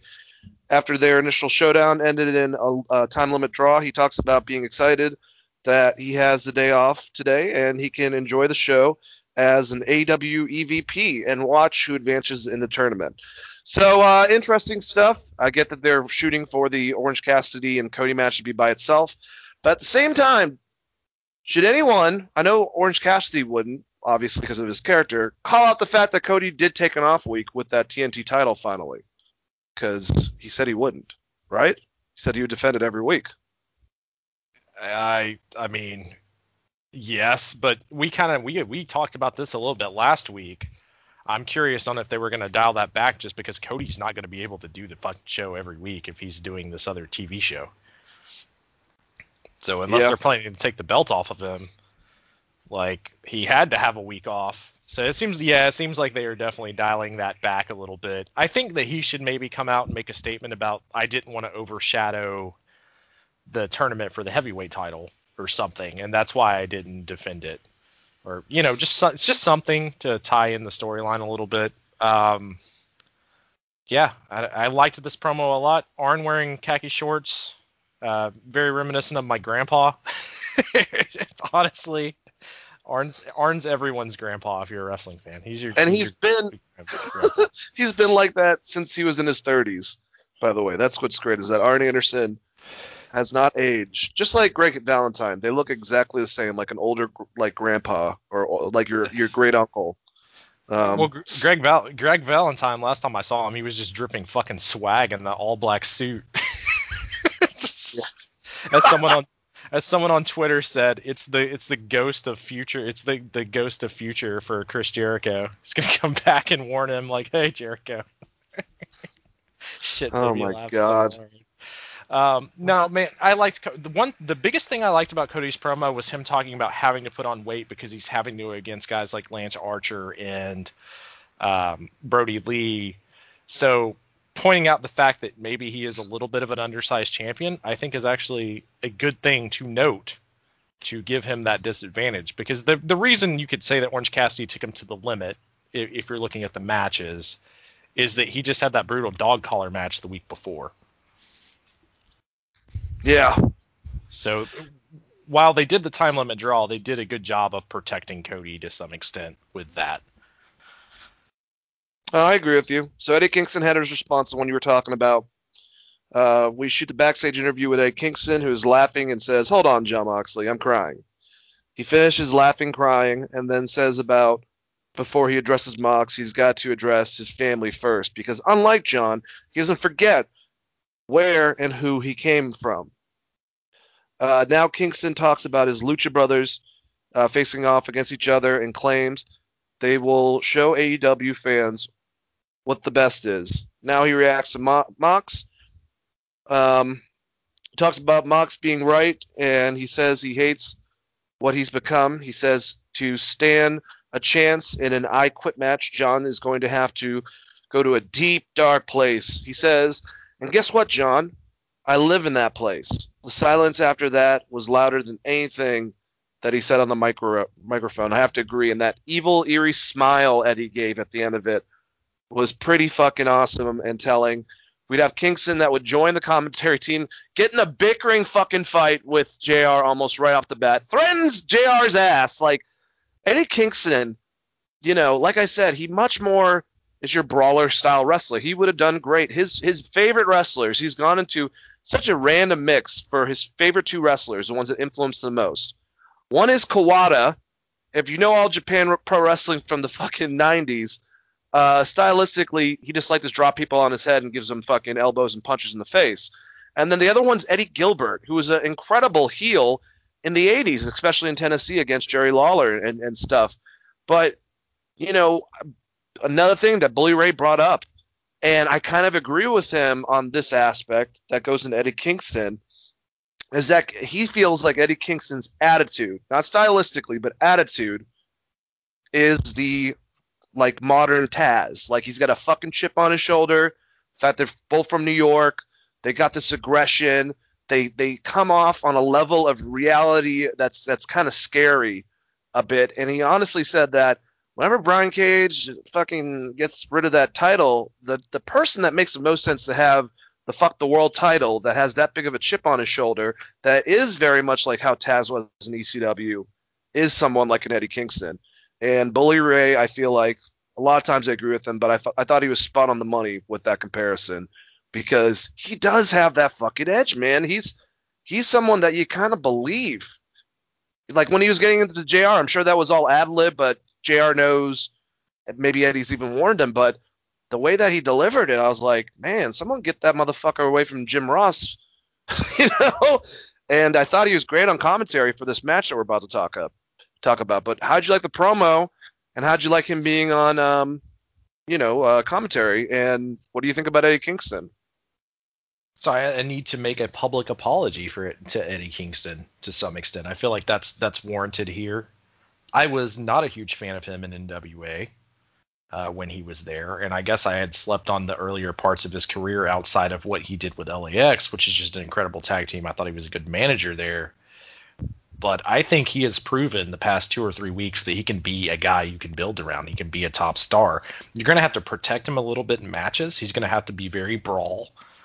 But there's no reason they can't do that, specifically with the crew he has around him. So I loved this promo. I thought Eddie Kingston took the entire show over with both of his promos. He looks like the biggest star on the fucking show. maybe with the exception of Cody. Moxley's promo was also great, but I'm fucking stoked for that match. And if that's what they were trying to get across, they nailed it for me. I'm really looking forward to that Moxley and Kingston match. And they've done a great job of selling it. And Moxley just continues to have great promos as well. It's just Kingston's promos this week were stuff of legends. Some good ass promos. I think that when he was getting hot from being on the mic, just specifically, and we were liking him more as a promo than anything else, the matches that got him more over with me as wrestling matches were the ones that he had with Kevin Steen in Ring of Honor in the late 2000s. There was 3 of them that I watched. One of them I'm pretty sure was a ladder match, or at least was a hardcore match where a ladder came out. But he was just so fucking vicious, even to someone like Kevin Owens, who we know can be vicious, but just beating and taking a fucking beating himself. It definitely won me over a bit more with his in-ring ability. But do you agree with Bully that if anyone's going to bring prestige or bring any credibility to the Fuck the World title, it wouldn't be Brian Cage. It would probably be Eddie Kingston if you actually want to make it a fucking title that people should fight for. I would agree with him, but I'd also say that's a waste of Eddie Kingston. He should be at the top of the card. He should take this belt off Moxley. Just because you need to refresh the top of that card. And it would be the time to take that title off Moxley so he can go finish his New Japan commitments, and Eddie Kingston as a top heel right now holding the title with the way he's cutting promos and him having a little bit of ability to dictate the match and having a whole crew around him is not a bad person to put that title on. So I would almost say, like, yeah, down the line, if you want to give him the FTR title or FTW title, the Fuck the World title, sure. But right now, I think you should actually give him your world title. Yeah. Honestly. I agree with you, man. He's definitely up there for one of the top people in that company now. And this match, man, he was commentating the whole entire time. He's actually really good on commentary, too. Like, obviously, when he switched it off, he'd still get into it with Tony Schiavone, Excalibur, and JR, but he then was able to put over both guys. Obviously, it's easy because both guys he doesn't have to fucking root against. You know, it's Pentagon and Phoenix are both part of his crew, but Ray, Phoenix, Pentagon are fucking incredible. You know, and when they have worked together, I mean, their pattern routine, I would say, is like a lot of those routine matches where the reason why you're seeing Ricky Steamboat and Ric Flair put on 3 incredible fucking matches back to back to back is because they did that on the road for years and they just knew each other and they just had an incredible chemistry. There's so many different Rey Mysterio and Eddie, for instance, you know, they had so many matches coming off. And I'm not trying to compare the same level of those match qualities or anything like that. Obviously, Pentagon and Phoenix have, since they're brothers and they've been doing this for a long time together, chemistry. So I'm sure that they've had, and someone could show me, about 15 fucking matches that were better than this one. But this one was awesome. This one was great. It was innovative. It was fast. But they didn't do anything too fucking crazy and unbelievable because they just can bounce off each other that well. And my God, I mean, I know Phoenix got hurt. He went and did a flying head scissors off the top ropes from Pentagon and fell directly on his fucking neck. And at first one, it looked a little scary because when they finally mentioned on commentary, I think Eddie was the one who noticed, Aubrey was trying to see if Ray was fine. Phoenix, I mean, I don't think Pentagon knew that he fell directly on his neck and came up and gave him a DDT, and Phoenix just collapsed during the DDT. But, you know, Phoenix is a badass. I don't know how long he's going to be out. They're blaming it on the fake arm break from Pentagon to Phoenix, which is kind of fucked up if you think about it. Like, hey, you're my brother. But that's fine if they go into it. But apparently Brian Alvarez was the one that confirmed he did suffer a minor injury, and they're just trying to keep him off, you know, because of that. So, makes sense. It looked a little bit nasty, but I mean, some of the moves that they did after that, the powerbomb, the jump up powerbomb that Kevin Owens does, that Pentagon did to Phoenix, but Phoenix did a somersault and fell back into it. Or the ending, obviously, with that amazing Canadian Destroyer, but it was the finish, and it was the fact that they reversed it a bunch, and then he gave it to him. And it looked fucking just incredible. They did a Spanish Fly. They did every luchador thing. But like I said, like they made it look like a fight, just a great lucha libre fight, and just incredible. I mean, Pentagon is now going to replace Phoenix within the tournament, and it's awesome because I said Kenny's had a great match. Two of the best matches that Kenny's had outside of New Japan as of recently was his match against Pentagon at All In. So I'm glad we're seeing a sequel to that on this because I thought they had good chemistry. And his match against Phoenix in AAA where he won the Mega Championship title. So I knew either way we're going to get a good match with Kenny. And, well, hopefully it's not another just get beat in 2 seconds. I don't want to see that, but who knows what they're going to do with Kenny's character. But I thought this match was great. It probably was the match of the night, just bar none, at least for me, between the both shows of Wednesday. I mean, I don't think these two guys together could put on a bad match. You're basically looking at this generation's Rey Mysterio and La Parca, and that's how big they are in Mexico, and they're just as good, if not maybe even better. I can't believe I'm saying that, in ring-wise, than their counterparts I'm comparing them to, which I'm comparing Ray to Ray, if you didn't know that. Figure it the fuck out. Chris, what did you think about this match? I agree with you. I think this was the best match on either show, and easily match of the week, maybe. Yeah, even including the Impact pay-per-view. We'll see what happens tonight, but this was a fucking great match. I didn't expect anything less. Surprised they gave it to us on TV. I think, the one thing that made this match, to me, like really set this match a little higher than some of their previous matches was Eddie Kingston on commentary talking about them. And regardless of who wins and how great they are and how much they both want to become champion, he's like, well, when I win the title, it doesn't matter. I'm going to fight them. Like, I thought that was great. That was some good storytelling. I liked the promo afterwards that they hit because Phoenix was injured. That was great, where Eddie was like, isn't it great? Your brother's replacing you. And then once I win the title, I'm going to fight my best friend. And they hug each other. And it just keeps on. I think Phoenix is going to get to the point where he's going to snap on his brother. I mean, I think that's coming, obviously. But either that and Phoenix? Either that or Kingston is going to snap on one of them. So it's great. It's just I good compare their rivalry to me because I don't think Pentagon and Phoenix in AAA in here was really just looked at a couple of years ago as a tag team. If you watch them all the way since the Lucha Underground, they were two singles wrestlers that were brothers.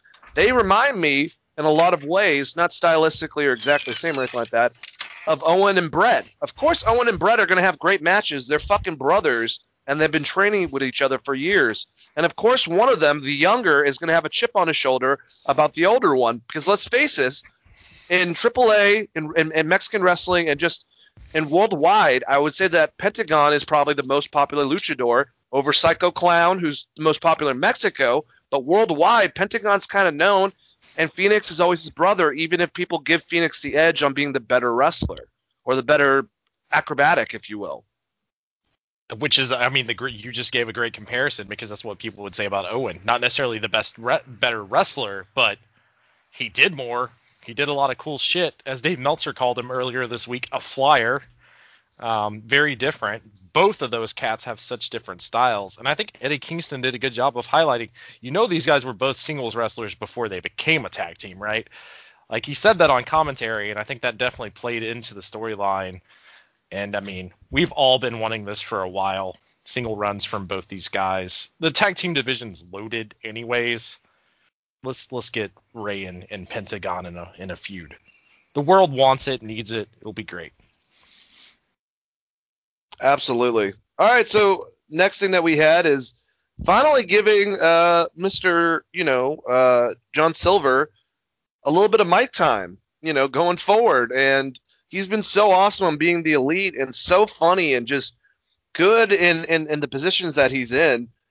I think that, well, I mean, obviously I want the Dark Order to eventually explode, but outside of it, I think he's going to be one of those guys that becomes, even if it's more driven in a comedic realm, a star outside of the Dark Orders than some of the other guys in it.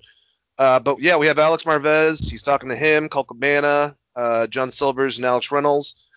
First, Silver and Reynolds claim that thanks to the Exalted One, Mr. Brody Lee, that they are going to become the new AEW World Tag Team champions after they win tonight's number one contender match.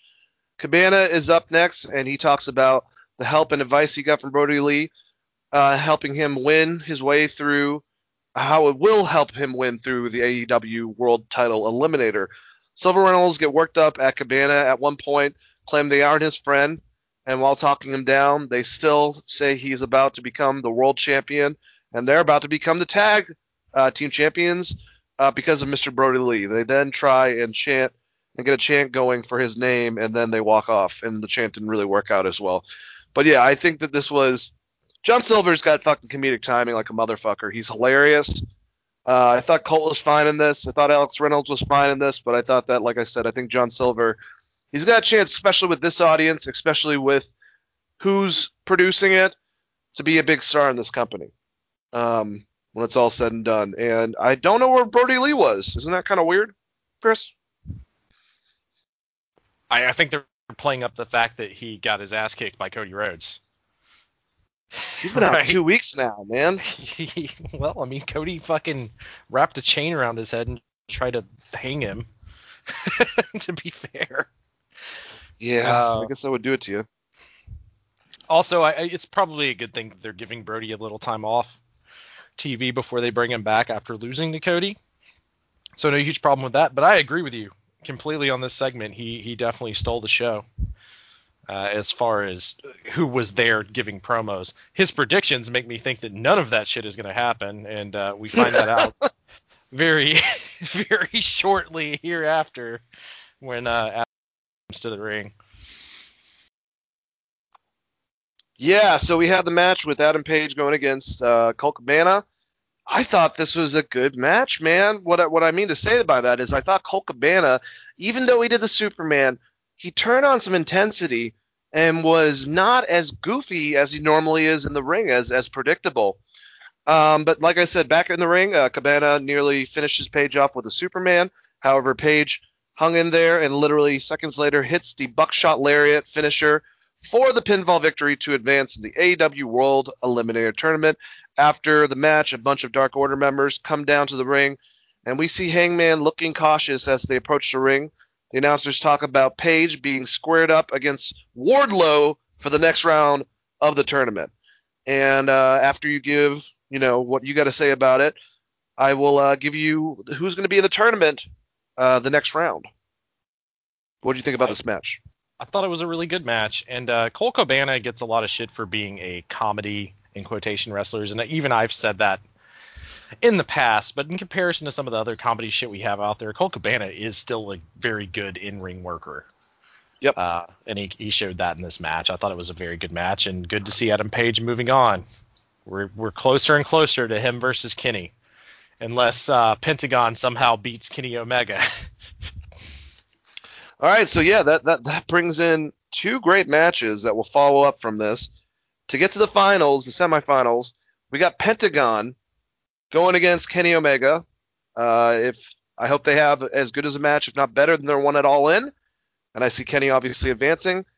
And Page has got to get through fucking Wardlow. So obviously it seems predictable, very much like Gresham going against Jay Lethal for the Pure Tournament. It seems like it would be the two tag team guys that are with them at least, they're at odds with Kenny and Adam Page. But I will even say that I think Page has the biggest problem ahead of him compared to Kenny with Pentagon. You mean vice versa? Because is Omega's going against Penta, right? I think that Kenny and Pentagon, I think Kenny can go over Pentagon easier than I think that Page could go over Wardlow, basically. So then we have vice versa opinions. I think that Wardlow can easily get left out to dry, but Pentagon still has that entire crew behind him, and that could cost Kenny the match itself, or Kenny's overconfidence. If Page wins before Kenny, it could cause Kenny to freak out and cost him the match. I could see Pentagon being there to be the challenge. It just depends on what storyline they want to go with. If they're building for a feud between Omega and Page, then they can go that route, but they can also go the route of hey, this Eddie Kingston shit's really working. So if we make Pentagon the number one contender, his best friend, let's see how good of friends they are. You could go that route too. So I would be more on the side of that. I think more than likely you're going to get Omega and Page in the final. But if I was going to pick an upset, it would probably be the Pentagon upset. Yep. I don't know. Well, we had Sammy kind of make a threat to Matt Hardy. Are you looking forward to more matches with Sammy Guevara and Matt Hardy, or do you think that this last one that's going to be at Full Gear? I forgot where they said it's. I forgot their wording, their verbiage, but it makes it sound like they're going to be doing a match at the compound because it doesn't seem like, is it unsanctioned maybe, or it's not supposed to be actually at the arena. But Sammy Guevara, Matt Hardy, do you care for anything else? I would like to see them have a match from start to finish with no one getting hurt. Well, if they do it at the compound, that's kind of possible since, they'll do multiple takes, I guess.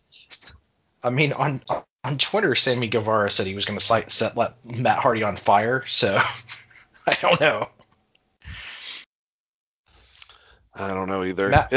Matt Hardy needs to transition back to broken Matt Hardy. I agree. I do. Especially if they're going to do this match at the compound. I get that he's trying to just get over as just Matt Hardy, but after everything he's been through with Sammy Guevara, this is the time to actually pull the trigger on that character again.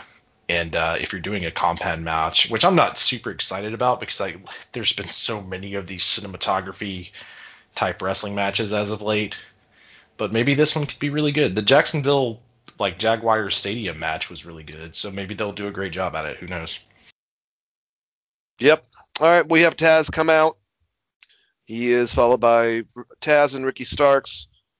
He addresses Will Hobbs and says basically if he doesn't join him that the human suplex machine is going to put the machine on him, like what he did there. With Cage making a brief threat on the mic, and then he talks about Darby Allin, how Ricky Starks is going to destroy him. And Starks grabs the mic and rants a bit, calling Allin a face-painted bitch. So this is all going into the wonderful segment we're going to probably talk a lot about, but what do you think about Taz coming out here? Do you think Will Hobbs is going to be joining their faction?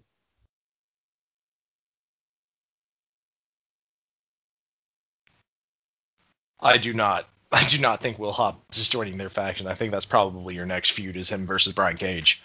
I don't know how either of those guys are going to benefit from that because they both are kind of the same size and similar characters as far as how you would build them going forward. But yeah, I could have done without the Ricky Starks promo. I didn't think it was very good. I know you're higher on him than me, so maybe did you like it? I don't remember it that much. I just didn't think it was that bad. I usually think he cuts pretty good promos. I thought it was fine. I'm just kind of over the Darby Ricky Starks thing. I agree with you on that. I don't know why this is still going at all. It's very similar to how I feel about Sammy and Matt. I think we're kind of done with those. But hopefully this next time it'll be over. Yeah, the only thing the primary difference for me with the Sammy and Matt match is that Matt probably wants to have a good blow-off match and not just what happened to him at that last match. That may just Oh, you mean flying off a giant platform and hitting his head on the fucking concrete while going through a table? Yes. All things considering, you think he is actually taking Sammy Guevara under his wing or something? Because otherwise, why the hell would Matt Hardy want to do this match again? I know for a fact he is actually. Okay. That's what Jericho at least said, that they both have been really working with Sammy to get him to another level that they think he can be, basically. And I mean, the him throwing the chair at Matt Hardy, that's totally on Sammy. But the fuck up in the last match, that wasn't on Sammy. That's not that part wasn't on Sammy, but throwing the wrong fucking chair at Matt Hardy's face definitely was. He better not fuck up in this next match if it's at the Hardy compound because Rebby Hardy might stab him. Yeah, we won't. We'll get a news headline. That's how we'll find out what happened on the compound thing.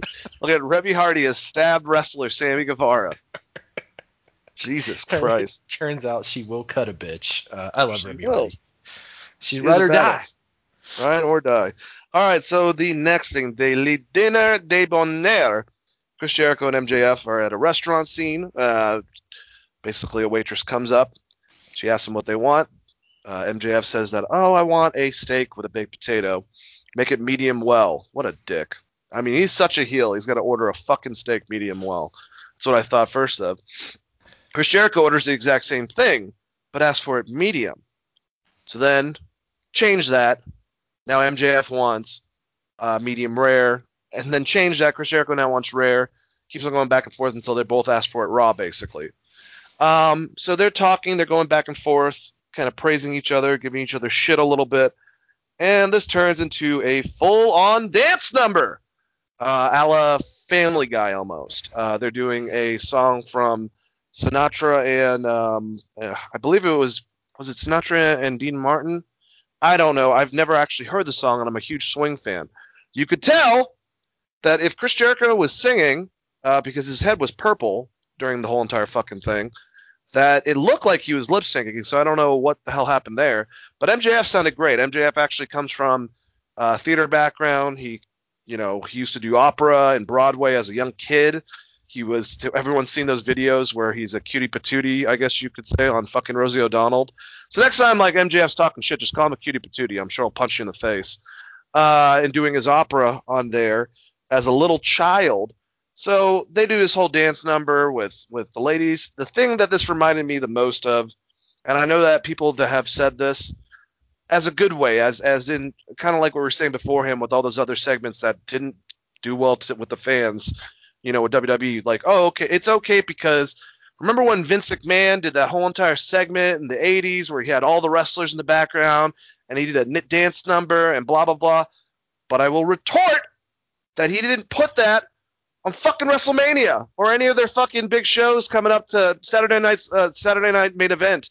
That was on like a separate thing from what I remember. I think that was on the show where he used to do the hosting. That was kind of like a night show that he used to do with Bobby the Brain Heenan in the late 80s. So apparently that's, I think, where they said Chris got the idea to do it initially. And I will say, I think Vince would like this fucking segment because I think that he believes, oh, this is good shit, sports entertainment, if it was a part of his product. But I didn't like the segment. I thought it was fucking stupid. So I guess I'm one of those guys, just too old school, but I just thought it was completely unnecessary and just dumb. And kind of made me just go, wow, MJF is a really great heel. He does an awesome dance number. What the fuck? Chris, what do you think? Yeah, it was fucking terrible. Look, like, if you want to compare to other shit that's terrible and be like, well, look, they do this. Like, that's been everyone's defense is like, well, everyone else does this kind of stuff. And I was like, well, the whole idea of AEW is they were supposed to be giving us something that's not the other kind of stuff. So, like, I don't want to hear that fucking excuse. I don't want to hear that excuse. What you told me about AEW is wins and losses matter. That's how we're going to decide our title picture. And we're not going to be fucking entertainers. We're not going to sing and dance. And, well, Dane, they fucking sung and danced. Very badly. Well, Jericho very badly. He was purple.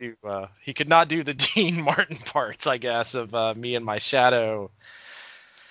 I was cool with it, with the promo at the beginning. I thought that was really funny with the steak. Like, I'm fine with them having those kind of interactions. That's the perfect level of humor you should kind of have in wrestling. And then they go into a fucking dance number, and I'm like, God damn, are you serious? And like I said, it wouldn't matter, except for this is Chris Jericho and MJF, who are people that you've heavily pushed on your fucking show. Like, if this was just a mid-card act or something, probably not as big of a deal, but Jericho is your longest reigning champion, your first champion, a Hall of Famer, and MJF is who you're trying to get over as your next top heel. From that standpoint, it was bad. Like, if you did this with R-Truth and Akira Tozawa or some shit, I'd be like, okay, whatever. But I think the reason people are upset about it, as I said earlier, is because of who was involved in it. I did think it was funny that Jericho said it was Jim Cornette's idea on Twitter, though. That he laughed pretty fucking hard. And yes, you are correct. Jim Cornette has already announced his feelings about MJF now. He says, all right, I'm going to stop fucking praising every fucking person that's coming out now that I like, because, after this and Mance Warner and other people, they just all just make Jim sad, I guess. I don't know.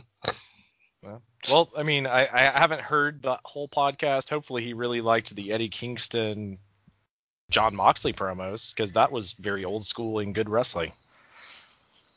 He always puts over their promos, for sure. I thought this was a good fucking, like, the rest of the show was good. I don't know why you did this, other than, hey, we're going to do something weird. But, look, you either loved it or you hated it. I'm on the side of the fence. I hated it. If I'm going to fucking point to other shit I hated the Bray Wyatt John Cena match. I hated the Elias Song and Dance the same week. I didn't necessarily care for the Impact pay-per-view match with Moose and EC3. I just generally hate this shit. So this broad generalization of people being like, well, yeah, but WWE did it. It's like, well, that doesn't mean that you should do it. You should, like, if anything, that should be a warning that you should not do this. Not that, like, in the 80s, yeah, that shit was funny. Whatever. But wrestling in the 80s in general in WWF was very cartoonish. It's what it's known as. You're supposed to be trying to put on a serious product. Okay, I'm done fucking burying this, or this can go on all day. But look, I love Jericho. I love MJF. I think they could have done something hilarious without it getting this outrageous. That would be my takeaway.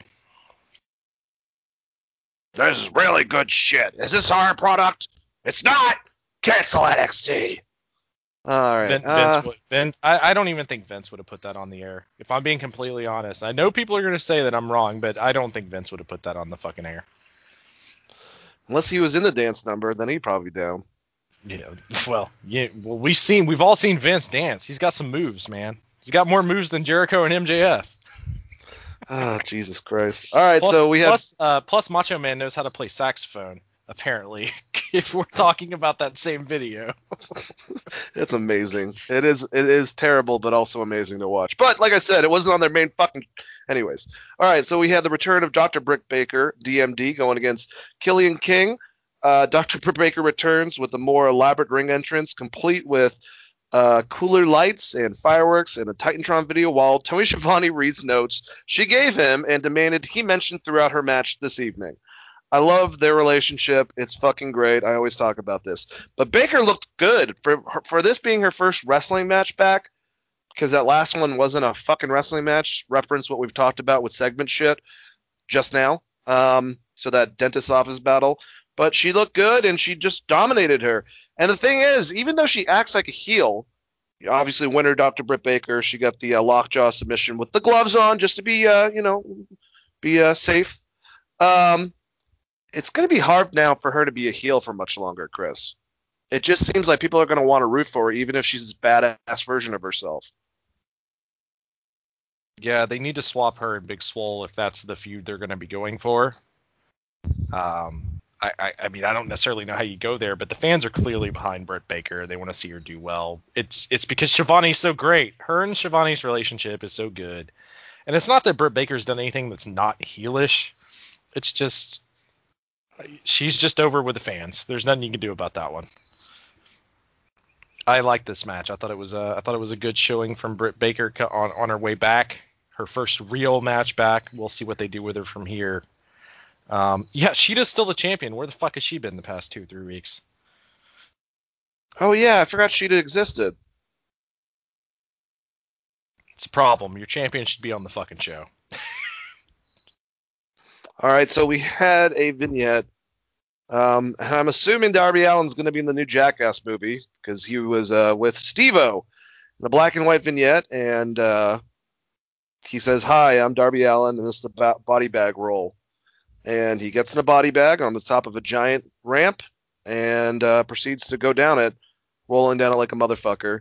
And then claims after coming out of it and going, in pain, he says that Ricky Stark's a dead man. Big fan of Darby Allin. I like it. His in-ring finesse is one of the best today. Like, He can just do stuff. His intensity's great. It's got a little bit of stuff that reminds a lot of people of Sting.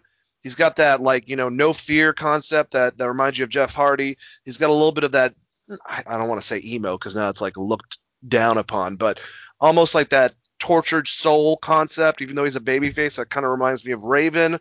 I love him. I think he's a great all-around package wrestler. Should they let him do this shit? This is kind of like should they let their wrestlers go and do some of these smaller independent shows since they keep on having someone catch COVID that they have to keep off? Joey was not the first one. Should they let Darby be doing these fucking crazy things like jumping off of fucking bridges and even this where, this one's probably one of the more minor, Chris, but who knows? If anything happened, he could have rolled something like his ankle or some shit while going down that. Like, do they need to tell Darby to fucking chill out? Because they seem to like it because they keep on putting these videos on. But is Steve-O even that big of a name to do a Jackass skit? You know what I'm saying? Nowadays? I think Steve-O has a big pop, right? Maybe is he more relevant than Johnny Knoxville, though? Why would you not try to get Johnny Knoxville if you're going to do this? Or bam. Steve-O's always been like kind of the third in that lineup of people he would try to get for something like this. But whatever. They did it. It's fine. I'm assuming it's just leading to some sort of body bag match where you have to beat your opponent and put them in a body bag. Bag match. But I'm going to have to tend to agree with you. I think it's I don't think he needs it. I think the character is mysterious enough without him doing all of this crazy. We've already proven that Darby Allin's crazy at this point. He doesn't have to continue to do it week to week. I don't want to see the guy get hurt. I actually would like to see him get pushed past someone like Ricky Starks, Like, I'd like to see him with segment, an AEW title in the future. Well, that's the whole thing is we're doing this segment and the match is him versus Ricky Starks. Right? Like, if you're going to do something like this, at least save it for something special. Like a title shot or something, But whatever. I would say that, to me, you brought up some good names with Raven and such. I would say he's a little bit of a mixture of Jeff Hardy and Vampiro. To me, with Vampiro's kind of horror punk Misfits type character. Oh, wow. I didn't think of Vampiro. I like that. That's definitely true. Yeah. That's the thing is, like, I feel like with the Raven comparison, and maybe even Vampiro to an extent, I feel like if Darby, and we'd want him to stay babyface, but if you ever went heel, he could definitely tap into that aspect of being one of those guys that's got a vendetta because he's, dark and gloomy or some bullshit. But put it way better because Raven and Vampiro are way cooler than that sounded. Whatever. I didn't think you put it that badly. I don't know. It still wasn't as bad as that Jericho dance segment. So you're doing okay. All right. So the last thing that we had, AEW World Tag Team Title #1 contender match. All right. Before we go into this, we kind of breezed over this, and I do want to comment. I'll start it off by a post on Twitter from a guy named Tyler Drummond. I send this to you. And he was talking about AEW with a little bit of criticism. He said, I like AEW. I truly do. But I don't understand the point of a ranking system if the TNT title is always an open challenge. The World Title Tournament doesn't have a single member of the top 5. And the tag title #1 contender match participants was decided in a random lottery draw. Because last week, that's how they did it. Fuck the whole entire goddamn concept of having top 5 ranking system. They just put them, old school Royal Rumble style, and Tony picked out the 4 fucking winners in this match. Now, obviously, it was pre-done. Duh. But I'm just saying, there's a good point to that. We've talked about this. The fact that they're much more sports entertainment than they are wrestling or sports-based, which is what they kind of said. What the hell is the point of having a ranking system with all the criticism that guy just said? He's not wrong. I would say that when they originally came up with the concept for the ranking system, they didn't know that they were going to go head-to-head with NXT, and now they just have to put out what they think is going to be the best storyline. True. So, I mean, that's going to be the big thing, but I agree with him. Maybe the extra hour they're going to have on TV will help. It's going to be hard to say until we actually see it, right? But yeah, nothing he said is incorrect. I mean, it's all stuff that we say week to week about this show, like with the random tag team title matches, and the way they get around the ranking system is they have two titles sets. They have the tag team titles and the open challenge titles. Well, three technically, with the FTW title, where you can just defend it against whoever you want, pretty much. And then to do the tournament the way they did, it's a bit surprising. Yeah, why isn't LAX in this goddamn thing? I don't know. Why hasn't LAX been on the show in 2 weeks? That's a good question. I don't know. I have no idea. Well, so for this match, the people that were picked, quote unquote, the Butcher and the Blade going against Alex Reynolds and John Silver, Private Party, Mark Quinn and Isaiah Cassidy, and the Young Bucks, Matt and Nick Jackson. This was very spotty, but it was a lot of fun as well. I mean, it's a 4-way tag match. These guys always, it's on the go constantly. But I liked it. The thing that was really scary that happened in the match was towards the end. We had Private Party on opposite turnbuckles, like in corners, and Alex Reynolds was down, and one of them went for a splash, and the other one went for a leg drop. Well, when they leg dropped, hit Alex's head, he was knocked out cold. His arm went up stiff, and they didn't realize it at first, but they eventually got him the fuck out of the ring, and he was taken out of the match. But really scary spot. I'm not going to go down AEW's throat. Just like the Phoenix thing, this stuff happens. It's not going to be like there's not going to be any type of injury. Anyone doesn't get a fucking stinger. Anyone doesn't get a concussion. This is pro wrestling. That type of shit happens. You're doing high impact stuff. So I thought the way that they handled it. I know that the Bucks were tagged in next. They had no idea that Alex was hurt. And then it was very quickly aware and like, all right, we need to get him out. And I believe, if I'm not mistaken, someone dragged him over to the corner to tag himself in and give him to the medics that were right there. But yeah, scary situation. Obviously, I don't think it was anyone thought differently that the Young Bucks would advance. So now we're finally going to have FTR going against the Young Bucks, and then this aftermath. Very, very weird. We're going to talk about what I thought was actually like a wow. They surprised the shit out of me with the reveal that happens on the exact like moment while this one's going down, and I'm watching them both. And this guy, so we had FTR come in, and they give beers to the Young Bucks. The Young Bucks slap them out of their hands. They look face to face, and we see this masked person come in with a chair. And I'm like, is this Sean Spears? Because I think technically he's still getting, managed by Tully, and they're just going to throw them all into something. I'm like, no, it's definitely not Sean Spears. And I'm like, oh, it's Tully Blanchard. I'm like, it looks like an old man. Like, you could see his arms and shit. It looked like an older dude. And guess what? It was fucking Tully. So they just beat the living hell out of him. And yeah, that was it. No one came and helped them. FTR standing tall. And like I said, it was Tully Blanchard who was helping them. Was that obvious to you? How'd you like the tag match? How'd you feel about the Alex Reynolds spot? And how'd you like the aftermath with Tully Blanchard coming in for the save, I guess? I thought the match itself was fine. Obviously, there was that scary spot that you talked about. Tully Blanchard coming in to make the save. Or not the save necessarily, but for the beatdown. I was a little surprised by that. I thought it was going to be Sean Spears, but I wasn't paying as close attention as you was, apparently, with as far as like, looks like an older guy. I didn't notice that. Also, what I should have known immediately as soon as I saw the bandana tied around the neck of the guy, because this is like Tully's new thing where he apparently lives in the Wild Wild West and wears like a bandana scarf each week. That should have been the dead giveaway, but I wasn't paying close enough attention. I like this. I mean, it gives us the match. Of course, no one's going to come out to help the Young Bucks because they've just been super kicking like Tony Schiavone and Alex Marvez and a bunch of random fucking people. Yeah. Who's the heel? Who the fuck's the heel going into this? Both of them. So stupid.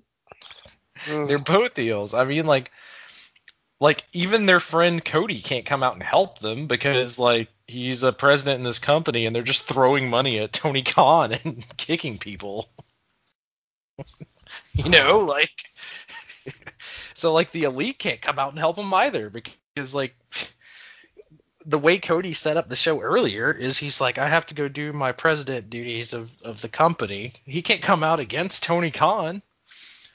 Now, what they could do from this is have Tony Khan hire someone, maybe an outside influence, maybe someone like Tanahashi or the Gorillas of Destiny to come deal with these motherfuckers who keep let's say trying to take over the show in their own ways. See, normally I don't like, and obviously they rarely use the interference ending a match. But I will say, if during the FTR and Young Bucks match, Guerrillas of Destiny were to come out and just decimate the fucking Young Bucks, belts go back on FTR, we can eventually have another set of matches with FTR and Bucks later on, and this sets up Guerrillas of Destiny against the Young Bucks. I know you're fantasy booking and it's never going to happen, but I would be okay with that. I mean, it's fancy booking, but it's also us trying to find a way out of their shitty booking, which is a heel team versus a heel team. So I don't put this on us. This is your fault. We're fantasy. We're trying to give you an out. I'm trying to help you, damn it, Jericho. Why are you dancing? I mean, you could bring in the fucking Briscoes. You could bring in someone else from a different company, but I guess the best friends could get involved. I think me and you were talking about this, and just to close out AEW, we were talking about how, with what's going on in the wrestling world, how WWE obviously is such an empire. They have Raw, SmackDown, even NXT to go against AEW. For, the fact that they're doing extremely well, TNT likes them, even if they got new people that came in. I still think TNT realizes how they're doing as well as ratings, and they're giving them a second show. They'll be starting up soon.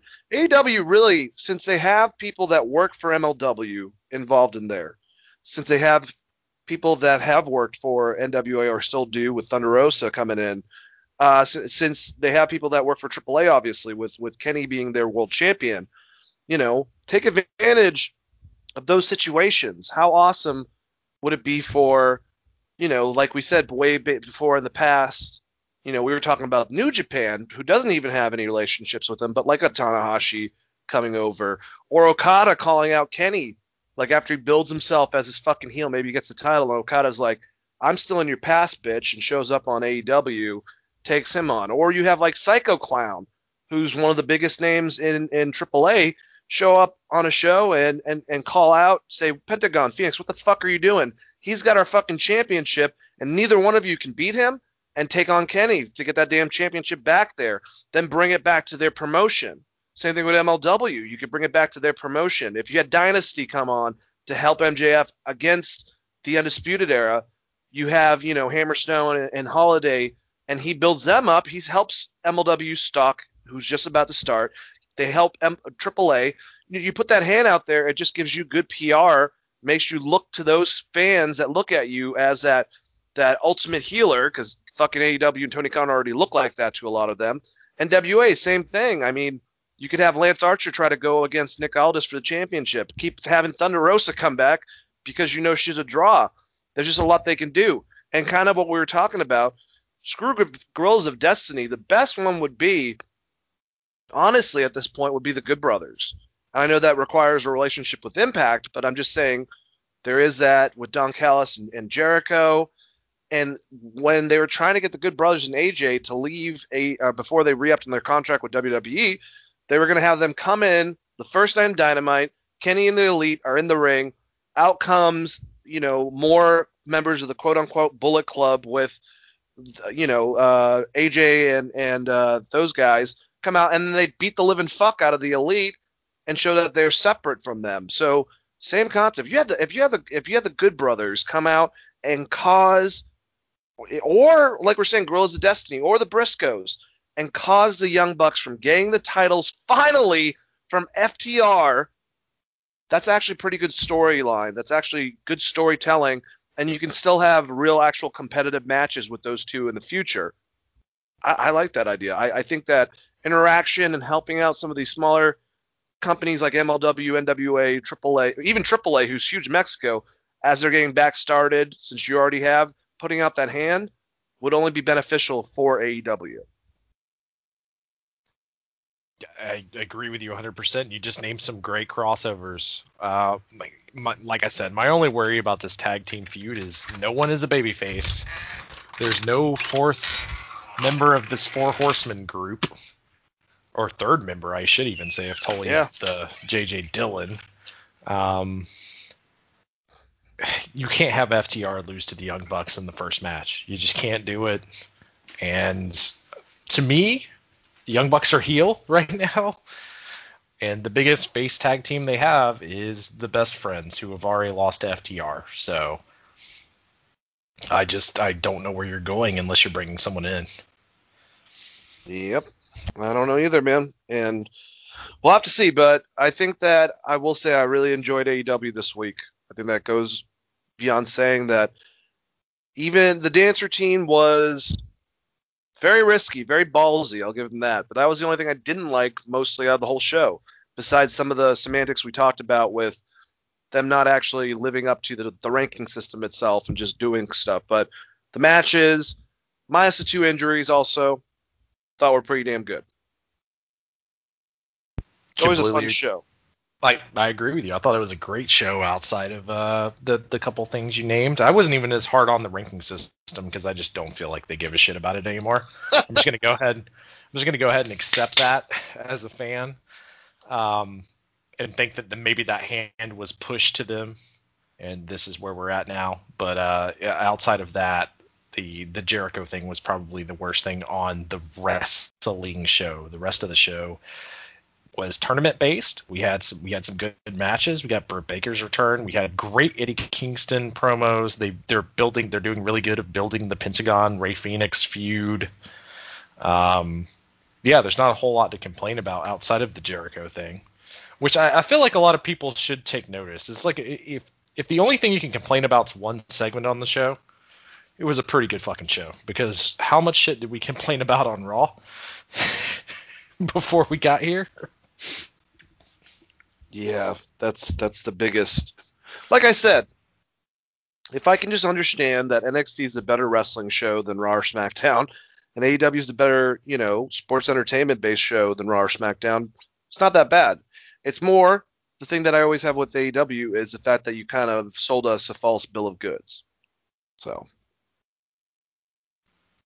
But, to some extent, but they've also given us some really good fucking matches. So I'm at this point, I'm kind of over what the initial concept of what that show was going to be was tossed in the shitter as soon as Vince was like, well, we're putting NXT head to head against you. That's a good point. I mean, it's kind of hard not to say that, right? Yeah. It's unfortunate though, because I feel like both of those shows would have more viewers and make more money if they were on separate fucking nights. But we've had that conversation. Different conversation for a different day. What are you gonna do? All right, well, let's move on to our last show. We're doing this pretty good, actually. Not bad timing with all the stuff we've talked about. That's for damn sure. Opening match, awesome match between Tommaso Ciampa, the Velveteen Dream, and Kushida. And I'm very surprised at the outcome of the end. But I definitely think this was a pretty good 3-way. Dream, once again, great at selling. He's been way better in the ring as of lately than when obviously he first came off his injury and all the other stuff. But at the end of the match, we would have Dream with a 2 count on Kushida as Ciampa breaks it up. Ciampa fights Dream off. The trade shots in the middle of the ring. Ciampa goes for the fairy tale ending, but is blocked. Ciampa dodges a kick and rolls Dream for a 2. Dream with the super kick to Ciampa. Dream with the Dream Valley driver to Ciampa with a 2 count as Kushida breaks it up. Dream stands tall. He taunts Ciampa and Kushida. Ciampa and Kushida both unload on Dream, then each other. Ciampa with a running boot to Dream. Kushida sends Ciampa to the floor, then flies out the other side to take Dream down on the floor. Kushida runs the ropes again and flies out on Ciampa. He then flies out to nail Dream one more time. Dream sold that, and also both times actually was a little bit out of position and ran to Kushida to make sure he caught him well and just got fucking annihilated. Kushida comes back to the apron, but Ciampa hits him with the Willow's Bell. Dream stops Ciampa from hitting the fairy tale ending on Kushida. Dream and Kushida tangle now. Ciampa sends Dream to the floor. Ciampa kicks Dream back to the floor. Kushida rolls him for a 2 count. Dream decks Ciampa with his cast from the apron, but Dream gets knocked back to the floor. This sends Ciampa into a German suplex from Kushida and gets the win. Kushida wins over Tommaso Ciampa. After the match, Dream appears to take credit while down at ringside as Kushida celebrates in the wing. Ciampa is laid out. So, wow, Tommaso Ciampa, not Velveteen Dream, takes the pin against Kushida. I think that's a very good thing for Kushida. They're definitely building him up, Chris. That was a good match. I fucking love this match because this is what I was hoping they would do, is have Kushida win. But I think the real feud, based on at least the way the match was presented coming out of this, is Velveteen Dream versus Ciampa, right? Because it seemed like Ciampa was going after Dream the entire match and doing it very, very well, like slamming the casted arm into the announce table and some of the other spots between those two. Ciampa got the win, but I think, or not Ciampa, Kushida got the win, but I feel like the actual feud coming out of this is going to be Velveteen Dream versus Ciampa, and that Kushida is getting pushed into the title picture. It seemingly, at least. Am I crazy on this? If not the title picture, at least the fucking North American. He's definitely getting put in a title picture at some time. Yeah, he's getting a huge push. And he's been fucking incredible and deserves a push because Kushida has always been amazing. I'm glad maybe they're listening to our show and realizing that Kushida is great. Hopefully. All right, so the Undisputed Era is backstage with Adam Cole checking via video. It was so funny because you have the three of them like all tough behind a fucking cell phone on a stand, and Cole's just, rocking on a promo. He said he's getting better each day. Kyle O'Reilly, Bobby Fish, and Roderick Strong talk about how they will bring home the NXT Tag Team titles, and this is undisputed, says Cole. We also have a promo for Halloween Havoc. Dexter Lumis will be going against Cameron Grimes in a Haunted House of Terror match. I don't know what the fuck that is. And then Wade Barrett challenged Vic Joseph to a costume contest, and we also find out, I think that was a joke, Rhea Ripley will be going against Raquel Gonzalez at Halloween Havoc in a video package for the two of them. Looking forward to that match. Definitely think that Rhea Ripley's going to get another big win, just like Mercedes. But have anything to say about Adam Cole, via cell phone video? Talking his promo, talking that shit? Man, I'm trying to recall anything that really stood out. I mean, I thought the promo itself was pretty good, but there was nothing that really just... The fact that it was over the cell phone. It was a cell phone on a thing with the three of them like in the background, like, yeah, we're badasses. Like, I love the Undisputed Era, but even Adam Cole can make a group of the four of them look cool on a fucking cell phone giving a promo. I have to agree with you. I'm still confused on what they're doing with that group. Well, by the end of the night, I think I know where it's going, at least for right now. But yeah, me too. No idea. All right, Jessie Kamea went against Ember Moon in her first singles match. Ember looked a hell of a lot better in this match than she did that tag match, where she seemed had a little bit of ring rust. But Moon with the standing moonsault towards the end of the match, she would get a 2 count. Moon with a crossface submission. Moon keeps control with more offense, then goes into a leg submission as Kamea crawls for the ropes. Kamea breaks it and sends Moon flying into a turnbuckle. Kamea keeps control. After the block, Kamea with a huge knee in the corner and a spinning heel kick to drop Moon again. Kamea with a springboard elbow drop for a close 2 count. Moon blocks an Irish whip and nails a code breaker from the corner. Then she applies a unique submission in the middle of the ring for the win. After the match, Moon stands tall and her arm is raised. Dakota Kai suddenly attacks Moon and talks some trash to her face. Moon recovers, staring Kai down. So it looks like we're getting those two. That should be an awesome match. Thought Moon looked really good in this. And I'm glad, based on her injury, since it was an Achilles injury, that they have something to switch to where she doesn't have to, like, as much as I think the Eclipse is awesome. The flip over fucking stunner. It's good that they're giving her a submission move in her repertoire so she doesn't have to put so much damage on her body, because I'm sure if she lands wrong and tries to, like, land on her feet a little bit with that, she could re-rupture that fucking Achilles. So I think it's smart to pick your spots when it comes to that move. But what did you think about this, and how do you feel about Dakota Kai going against Ember Moon?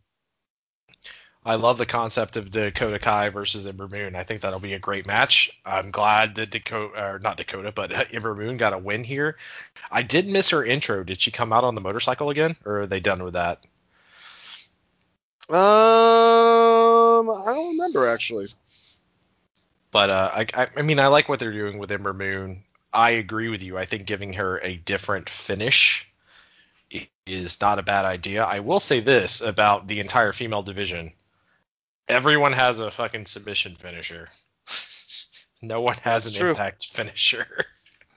So it's true. She should save that as a big moment spot. So if she's going to have a big match against Dakota Kai, pull it out there. She doesn't have to do it week after week after week. I think it would actually make it more special if she saves it for one of those big moments. Say, like, down the line she goes against Charlotte Flair or something, and then out of nowhere you're like, holy shit, I forgot that she did that. It's one of those moves that's so good. It's like Randy Orton's punt when they protected it for so long. Some things are better left not done every week, and that, to me, that move is one of them. It's just so good. You don't want to use it week after week after week, because then it becomes kind of like the Canadian Destroyer. But if you pull it out for a very special occasion, and I think that's how they should treat it, because like you said, there are a bazillion different ways you can come down wrong on that, and that's not how she got hurt to begin with. But it is kind of a very risky move that requires a lot of cooperation from your opponent. So saving it for a very special moment's probably not the worst idea in the entire world. All right, so big thing that happened. We go to backstage to Bobby Fish struggling to stand up. Trainers Roderick Strong and Kyle O'Reilly are asking him what happened. Fish says he didn't see who hit him, but he was attacked. We go to commercial. So this would happen later on, obviously, with Roderick Strong. Someone's taking out the members of the Undisputed Era.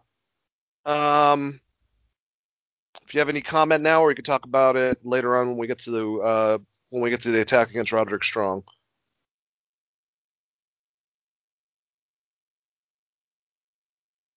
All right, so Austin Theory. Sorry about that. I was pleasantly surprised by the outcome of this later on, but yeah, we should wait and talk about it then, I think. All right, so Austin Theory went against Bronson Reed. God damn it.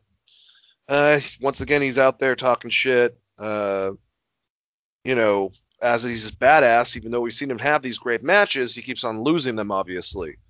Well, that would continue tonight. He had a match with Bronson Reed. He started off by talking shit about Bronson, like, before he even got in the ring, which pissed him off.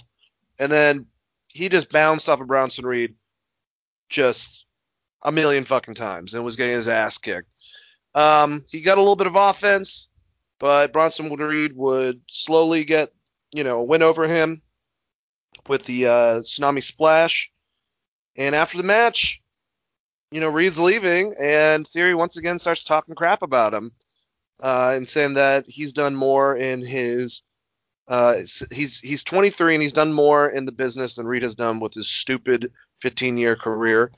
That wasn't good for Bronson Reed. He comes in, the ref fucking calls a match again. Easily gets a fucking Samoan drop. Down goes Austin Theory. And then when someone's checking on him, Mackenzie Mitchell comes to give an interview. He says, I quit. And Austin Theory, quits, apparently, and drives off after the match. So how'd you like this, Chris? I just want to know what your reaction is. What the fuck, man? Like, is Austin Theory still being punished, or are they ever going to try to get this guy over? I don't know, man. Maybe, like I said, I feel like him and Velveteen Dream are going to be in a tag team soon together. May as well. Like, I don't know. They've killed this guy the past 3 weeks, so I feel like maybe they're just done. Maybe his quit is an actual quit. Maybe. I don't know. If you want to do something fun with Austin Theory, not that I think he's a bad promo, Robert Stone, where's he been? Have him do something. Have Austin Theory be the first male wrestler he gets. Have him be the mouthpiece to take a little bit away from the fact that Austin Theory is coming off these allegations, and then try to rebuild him into the North American title picture or something. But they've essentially killed a guy that I thought could have been a huge star. Granted, some of that is his own fault. I don't know if you can rehab him at this point. I got to figure out something, I guess. I don't know. All right, so Mackenzie Mitchell's backstage with Xia Li and Casey Canizaro. They have a match tonight. Xia Li apologizes for what happened the week before. Casey says, don't sweat it. She says she needs to win tonight, and they both don't understand that she really needs to win. We'll get back to that in a second. And then we had Legado de Fasmo going against Isaiah Swerve Scott, Jake Atlas, and Ashanti The Adonis. This was a fucking awesome 3-on-3 luchador match. Really fast paced. And I don't know if they're going for something. It seemed like, Escobar, he's getting his ass kicked. He almost caused them the match, and it took, the other members, Wild tags in, and they double team Adonis with just him and Raul Mendoza to get the win. So it almost seemed like the Cruiserweight champion himself, and now that they've gone back in UK, who Jordan Devlin's calling the false Cruiserweight champion. I don't know when they're going to do that. But, Santos Escobar didn't really look good in this match at the end. He actually, Isaiah was beating his ass outside from my recollection, and the two other members had to win the match for him. So, very interesting wrinkle. But after the match, Mendoza helps Escobar up at ringside. Wild stands tall on the stage and taunts Swerve as their music plays. Did you notice that same thing? Do you think that this is setting up the fact that are they going to make it look like he needs the two of them? It seemingly, yes. I would tend to agree with you there. Out of curiosity, what did you think about Jake Atlas in this match? Because I thought he was really fucking good. Jake Atlas is phenomenal, man. That cartwheel DDT that he does, the LGB DDT, is fucking awesome. It's pretty fucking incredible. Out of all of the cats in this match, he is the one that stood out the most to me. Yeah, I would. And I mean, you're in there with fucking Swerve Scott, and you're basically in there with El Fantasmo and fucking. Wow, I've actually forgot Isaiah Swerve Scott's old name. Shane Strickland. Two guys that have been a part of the Cruiserweight division in the Indies and all these other companies.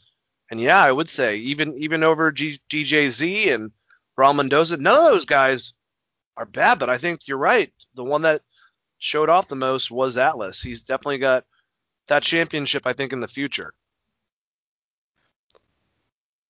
Yeah, he has to get a title run there. I didn't get to see the follow up on 205 Live, so I apologize for listeners out there. But Jake Atlas, he has stood out to me a lot. I liked that last Phantasma and Swerve match though at the pay-per-view. So I want to see them continue that feud. But if I had to look at one person in this thing and say, okay, that's the fucking guy, Jake Atlas, which you can go back to the Cruiserweight actual tournament, I guess, to some extent.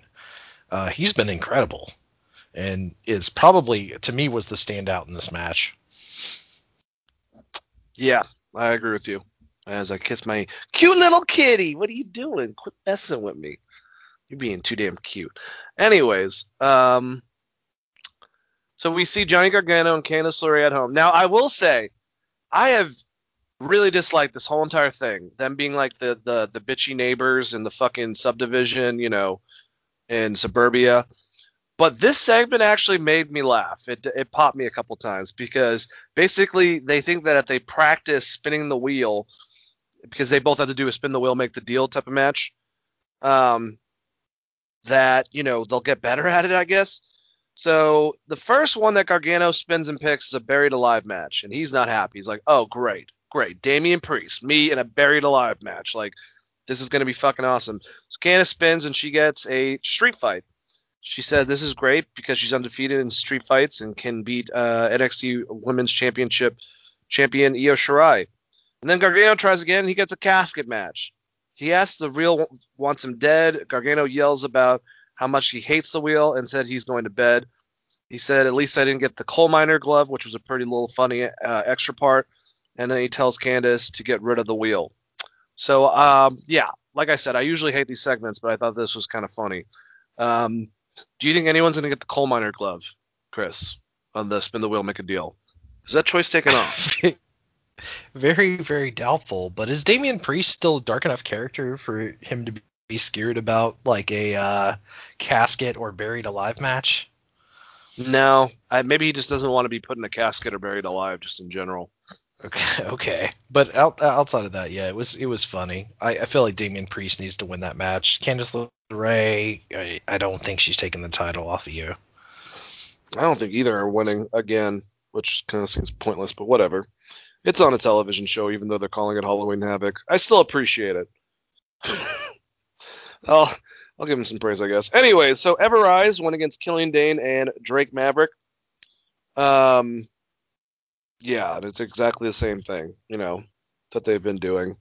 But Ever Rise wins by DQ because Drake Maverick goes apeshit crazy and decides to start taking her chair to everyone. So yeah, I know you love this.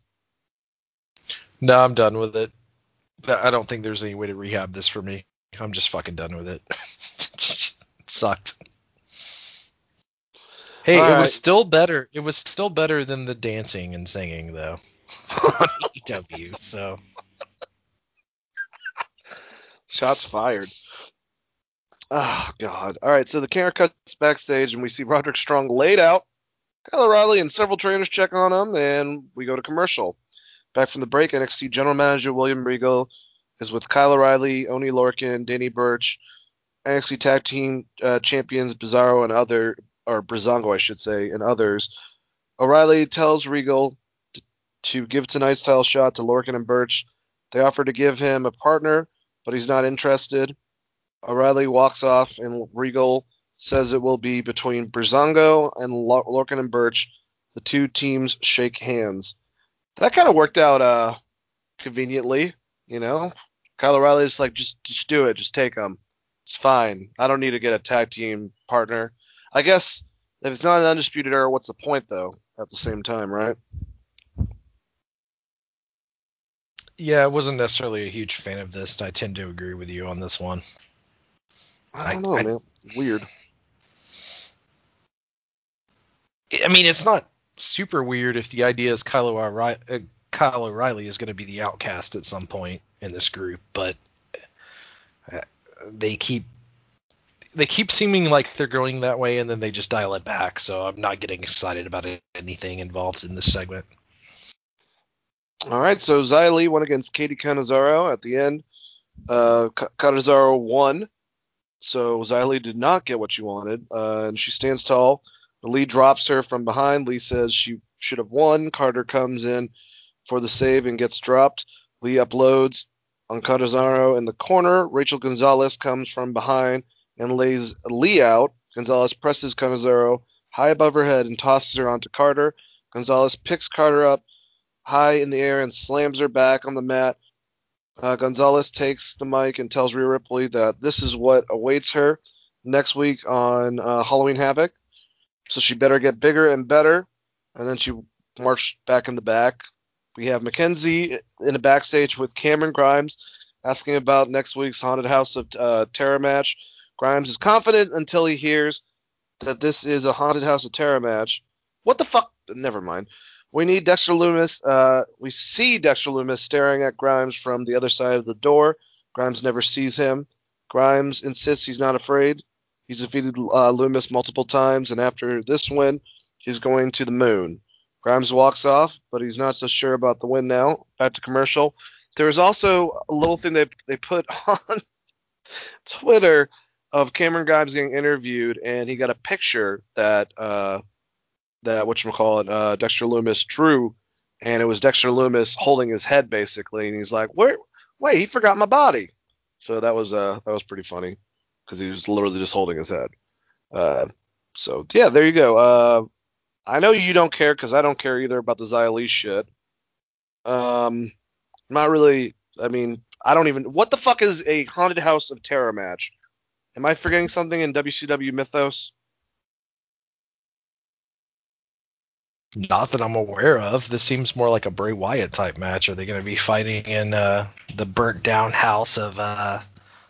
Did they rebuild Abigail's house or whatever? Like I have no idea. Hopefully it's that weird match from fucking TNA. What is it called? The Monster Balls match where they just hang weapons from the ring. There's like chainsaws and shit. Hopefully that's what it is. Oh, Jesus Christ. All right, so Timothy Thatcher's in the ring. He's giving a live session, Thatch as Thatch Ken training. And he's got his student, Anthony Green, who's a brand new person from the NXT training. So he just signed with them. And he's showing examples, and, Andrew's doing well, because Thatcher's trying to bully him. He turns, and Thatcher, gets a little bit aggressive with him. Thatcher asks Andrew if he's a tough man and wants to fight him, and they go to a match. And Timothy has like a little bit of problems with Andrew, but obviously immediately gets a win after a big uppercut and then a single leg crab in the middle of the ring while Andrew taps out. And then Thatcher breaks the hold. The referee tries to break it, and Thatcher finally lets go. Thatcher ends up kicking Andrew out of the ring as fans boo him, or the audio boos him. Thatcher flexes for the camera as his music hits. So yeah, man. Interesting. I guess they're showing you that they like this Anthony Green kid that they're calling Andrew. I don't know. Would you call that somewhat of a push? I don't know. I felt like the match itself was okay, but this one to me was just weird. I don't have a good response for you here on this. Maybe is that, I mean, you're 100% right. Do you call this a push? Because I thought Timothy Thatcher was getting a push, and they've proven to me that that's not the case. Which I don't get. I don't know. Interesting. Well, the last match that we had of the evening, Oney Lorcan and Danny Burch going against Breezango. Towards the end of the match, Fandango tags in Breeze. Lorcan comes in and sends Fandango to the floor. Lorcan drops Breeze and applies a single leg crab as Burch applies a crossface to Breeze at the same time. Fandango makes a save. Breeze and Burch are down on the mat now. Fans rally as Burch gets up first, selling his hurt knee. Breeze takes Burch down and goes to work on the knee. Breeze goes to the top, but Burch crotches him. Burch with a cutter from the top for a 2 count as Fandango tackles Lorcan and Burch and Breeze to break up the pin. Champs nail double super kicks to Burch, then to Lorcan in the middle of the ring. Fandango goes to the top, but here comes the masked man, shoving him off the top to the floor. The man runs back under the ring. Burch comes from behind and nails a shocked Breeze with a low blow. Burch and Lorcan hit a double team on Breeze, and Lorcan covers, pins, and wins the NXT Tag Team Champions. So, we've always said they're really tough, but, obviously they're jobbers. Well, they got the fucking titles. And how they got those titles. So, like I was saying beforehand, we had Tully Blanchard in a tag match type of setting, being the third guy to be helping out FTR. At the same time, who the fuck helped out Lorcan and Burch? So, their music hits, and they start celebrating with the title. The masked man comes in the ring and hugs the new champs. He finally takes off his mask, and it's Pat McAfee. McAfee introduces Burch and Lorcan as the new champs and says that it's undisputed. The celebration continues, and McAfee, Burch, and Lorcan pose together as NXT goes off air. Well, let's just go back not too long ago, Chris, where when we found out that Pat McAfee was going to be involved with the storyline, we fucking hated it. Then NXT TakeOver happens. He goes against Adam Cole and has a fucking amazing match. If you were to say, using a celebrity or athlete might have been one of the best actual wrestling matches of the past, even though I don't think that Pat's probably at that huge of a level, but you get what I'm saying. And everyone wanted him back, and he's a great heel. Now, it's weird that they're pairing him with Oni Lorcan and Danny Burch, but at the same time, Pat McAfee is back. It's probably going to be the Undisputed Era against him is what they're going for. So Adam Cole and him have that. And wouldn't it be weird if Kyle O'Reilly joins up with them? Was there a mole? That's what I'm asking you. It would be super weird, but that would be awesome. I've already publicly apologized to Pat McAfee. Thought he did way better than I thought he was going to do. And this is interesting. Continues that feud between him and Adam Cole. And I like the match. It's a bit odd that there was not really a build for a title switch, but maybe, I guess that's what they're going with. I felt like Breezango has been really, really good as of late, so it sucks for them that they're going this way just because of the storyline. Yeah, that's definitely a tragic concept, is that the two of them finally got a tag team belt. I think they defended it maybe twice, and now have already lost it against Logan and Burch. So that's got a little bit of a ego stabber. Maybe they're going to go separate after this. Who knows? Well, that would be my dream, is they're finally actually going to do something with Fandango, but we'll fucking see. Yeah, who knows if that's going to happen or not. All right, so the last thing that we should go over, also, like I said, I thought most of the stuff on NXT was great, and I think that the wrestling, the opening match, that three-way that they had, even the giant fucking luchador match with the 3-on-3, they had a lot of great wrestling, and that tag match at the end was pretty awesome as well. So kudos to NXT for that. All right, so let's go. Sorry. Yeah, I was just going to say I agree with you. I thought it was a really good show. I didn't think it was as good as AEW, but it was a very, very, very good fucking wrestling show. For sure. All right, so we have the ratings in. AEW 735,000, NXT 644,000.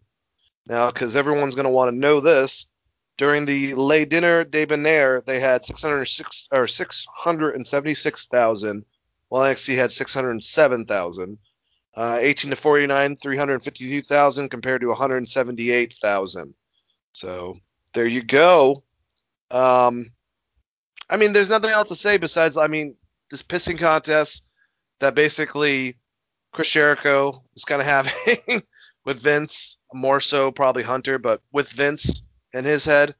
They're very similar every fucking week. They just cannibalize each other's ratings, and I wish NXT would move to Thursday. I don't have much to say. If we were to compare to last week, last week's was 753,000 for AEW and 644,000. So not a lot of difference. Just kind of killing each other a bit in certain aspects, ratings-wise overall. What do you say, Chris? Yeah, and I completely agree with you. And there's also that 100,000 people that crossed over both shows and switched between them. That probably hurts both of them. But we've talked about this to no end at this point. I don't understand how USA as a network doesn't want to just move this and get as many ratings as they want. With TNT, it's a little more difficult. Not as much now that basketball's over, but the reason they're slotted in that schedule is because of the NBA. That's the entire reason that AEW got put there. With USA, they can kind of put that product wherever the fuck they want. So it's still weird to me that they don't want as many people watching live as possible. It's strange, and it's always going to be strange. But you know what else is strange? The fact that we're able to get through that much information in less than 3.5 hours. Shit, I'm surprised we got this in less than 4 fucking hours, let alone 3.5. So I'm patting myself on the back. I'm patting you on the back. Just, not next to you, but we went over a lot of wrestling, guys, and that's because we love you guys. And yeah, we just want to be able to get all of the information out, talk about wrestling, because we're wrestling fans. So I guess that's it. That's a show. Chris, say goodbye to all the lovely people. Plug whatever you'd like to plug, and let's get the hell out of here. Goodbye, you lovely people. Everyone get excited for Hell in a Cell. Should be a fun show. Definitely going to watch that live. So if you want to talk about it on Twitter, it can be at Chris R. Patton. More than happy to talk about that. And yeah, I got some podcasts out there. We did a couple of horror movie podcasts for Geek Vibes Nation. Check those out. We had best death scenes, favorite horror directors, and like most underrated films or films that other people might not like that you like. That's out there. And then Skates the Throat should have a new episode up mid next week if you're a hockey fan. And we're going over the interstate rivalry. So the LA Kings versus the San Jose Sharks. That should be a good time as well. Yep, and check out. I'm going to be having probably a Dan Rants. I don't even know my own name. A Dan Rants later on this upcoming week coming out for you. I'm going to be talking about a lot of cool stuff. A lot of stuff I'm very excited about. Some of the stuff that's going on now with the reshoots for the Zack Snyder cut of Justice League. The information that we've heard about Spider-Man with their Spider-Man 3 movie with Andrew Garfield and, Tobey Maguire, pretty much everything but confirmed. We just need that one confirmation from Variety. But from what the people I've heard about, it's pretty much confirmed. Want to go over a little bit of Halloween-related stuff. And talk a little bit about, the awesome horror show that was the debates this last time. Go into some of the aspects like that. Definitely. And also maybe go up to bat for a couple guys named Mark Ruffalo and Chris Pratt with the wonderful fucking part of Twitter that I love so much. Anyways, just look for that if you want to hear some stuff like that. I'm going to try to get another person. Maybe it's Chris. Maybe it's whoever, Nick, to join me and talk about this stuff. But Dane Rant's coming out this week. And like always, thank you guys so much for listening. We love all of our old listeners. Thank you to our new listeners. Keep on checking us out every week. We usually get these shows up by Friday, Saturday for the first show, and Sunday and Monday for the second show. So you guys can know what we do. We go over NXT and AEW. Usually we record on Wednesdays, or on Thursdays, I should say. And then we usually do a Saturday show, normally, and go over SmackDown and Raw. So, going to be trying to get back that schedule next week. Go to Wrestling Geeks Alliance on Google. You'll find different audio platforms. Find the one that works for you the best. We're on Stitcher. We're on Spotify. Sometimes they put the audio clips on Geek Vibes Nation YouTube page. All the major ones we're a part of. And also, in iTunes. That's another one. Pretty sure it's big. Go to Wrestling Geeks Alliance. Find information on geekvibesnation.com. That's Geek Vibes Nation. There you'll find articles from all of our amazing writers and just a buttload of other stuff geek related, including wrestling. And you'll find our Twitter, our Facebook, and our Instagram at Geek Vibes Nation. So join Geek Vibes Nation. And just love talking to you guys about wrestling. We'll be back next week. Have a wonderful, wonderful week and have a happy Halloween. All right. Peace out and let the Geek Vibes be with you.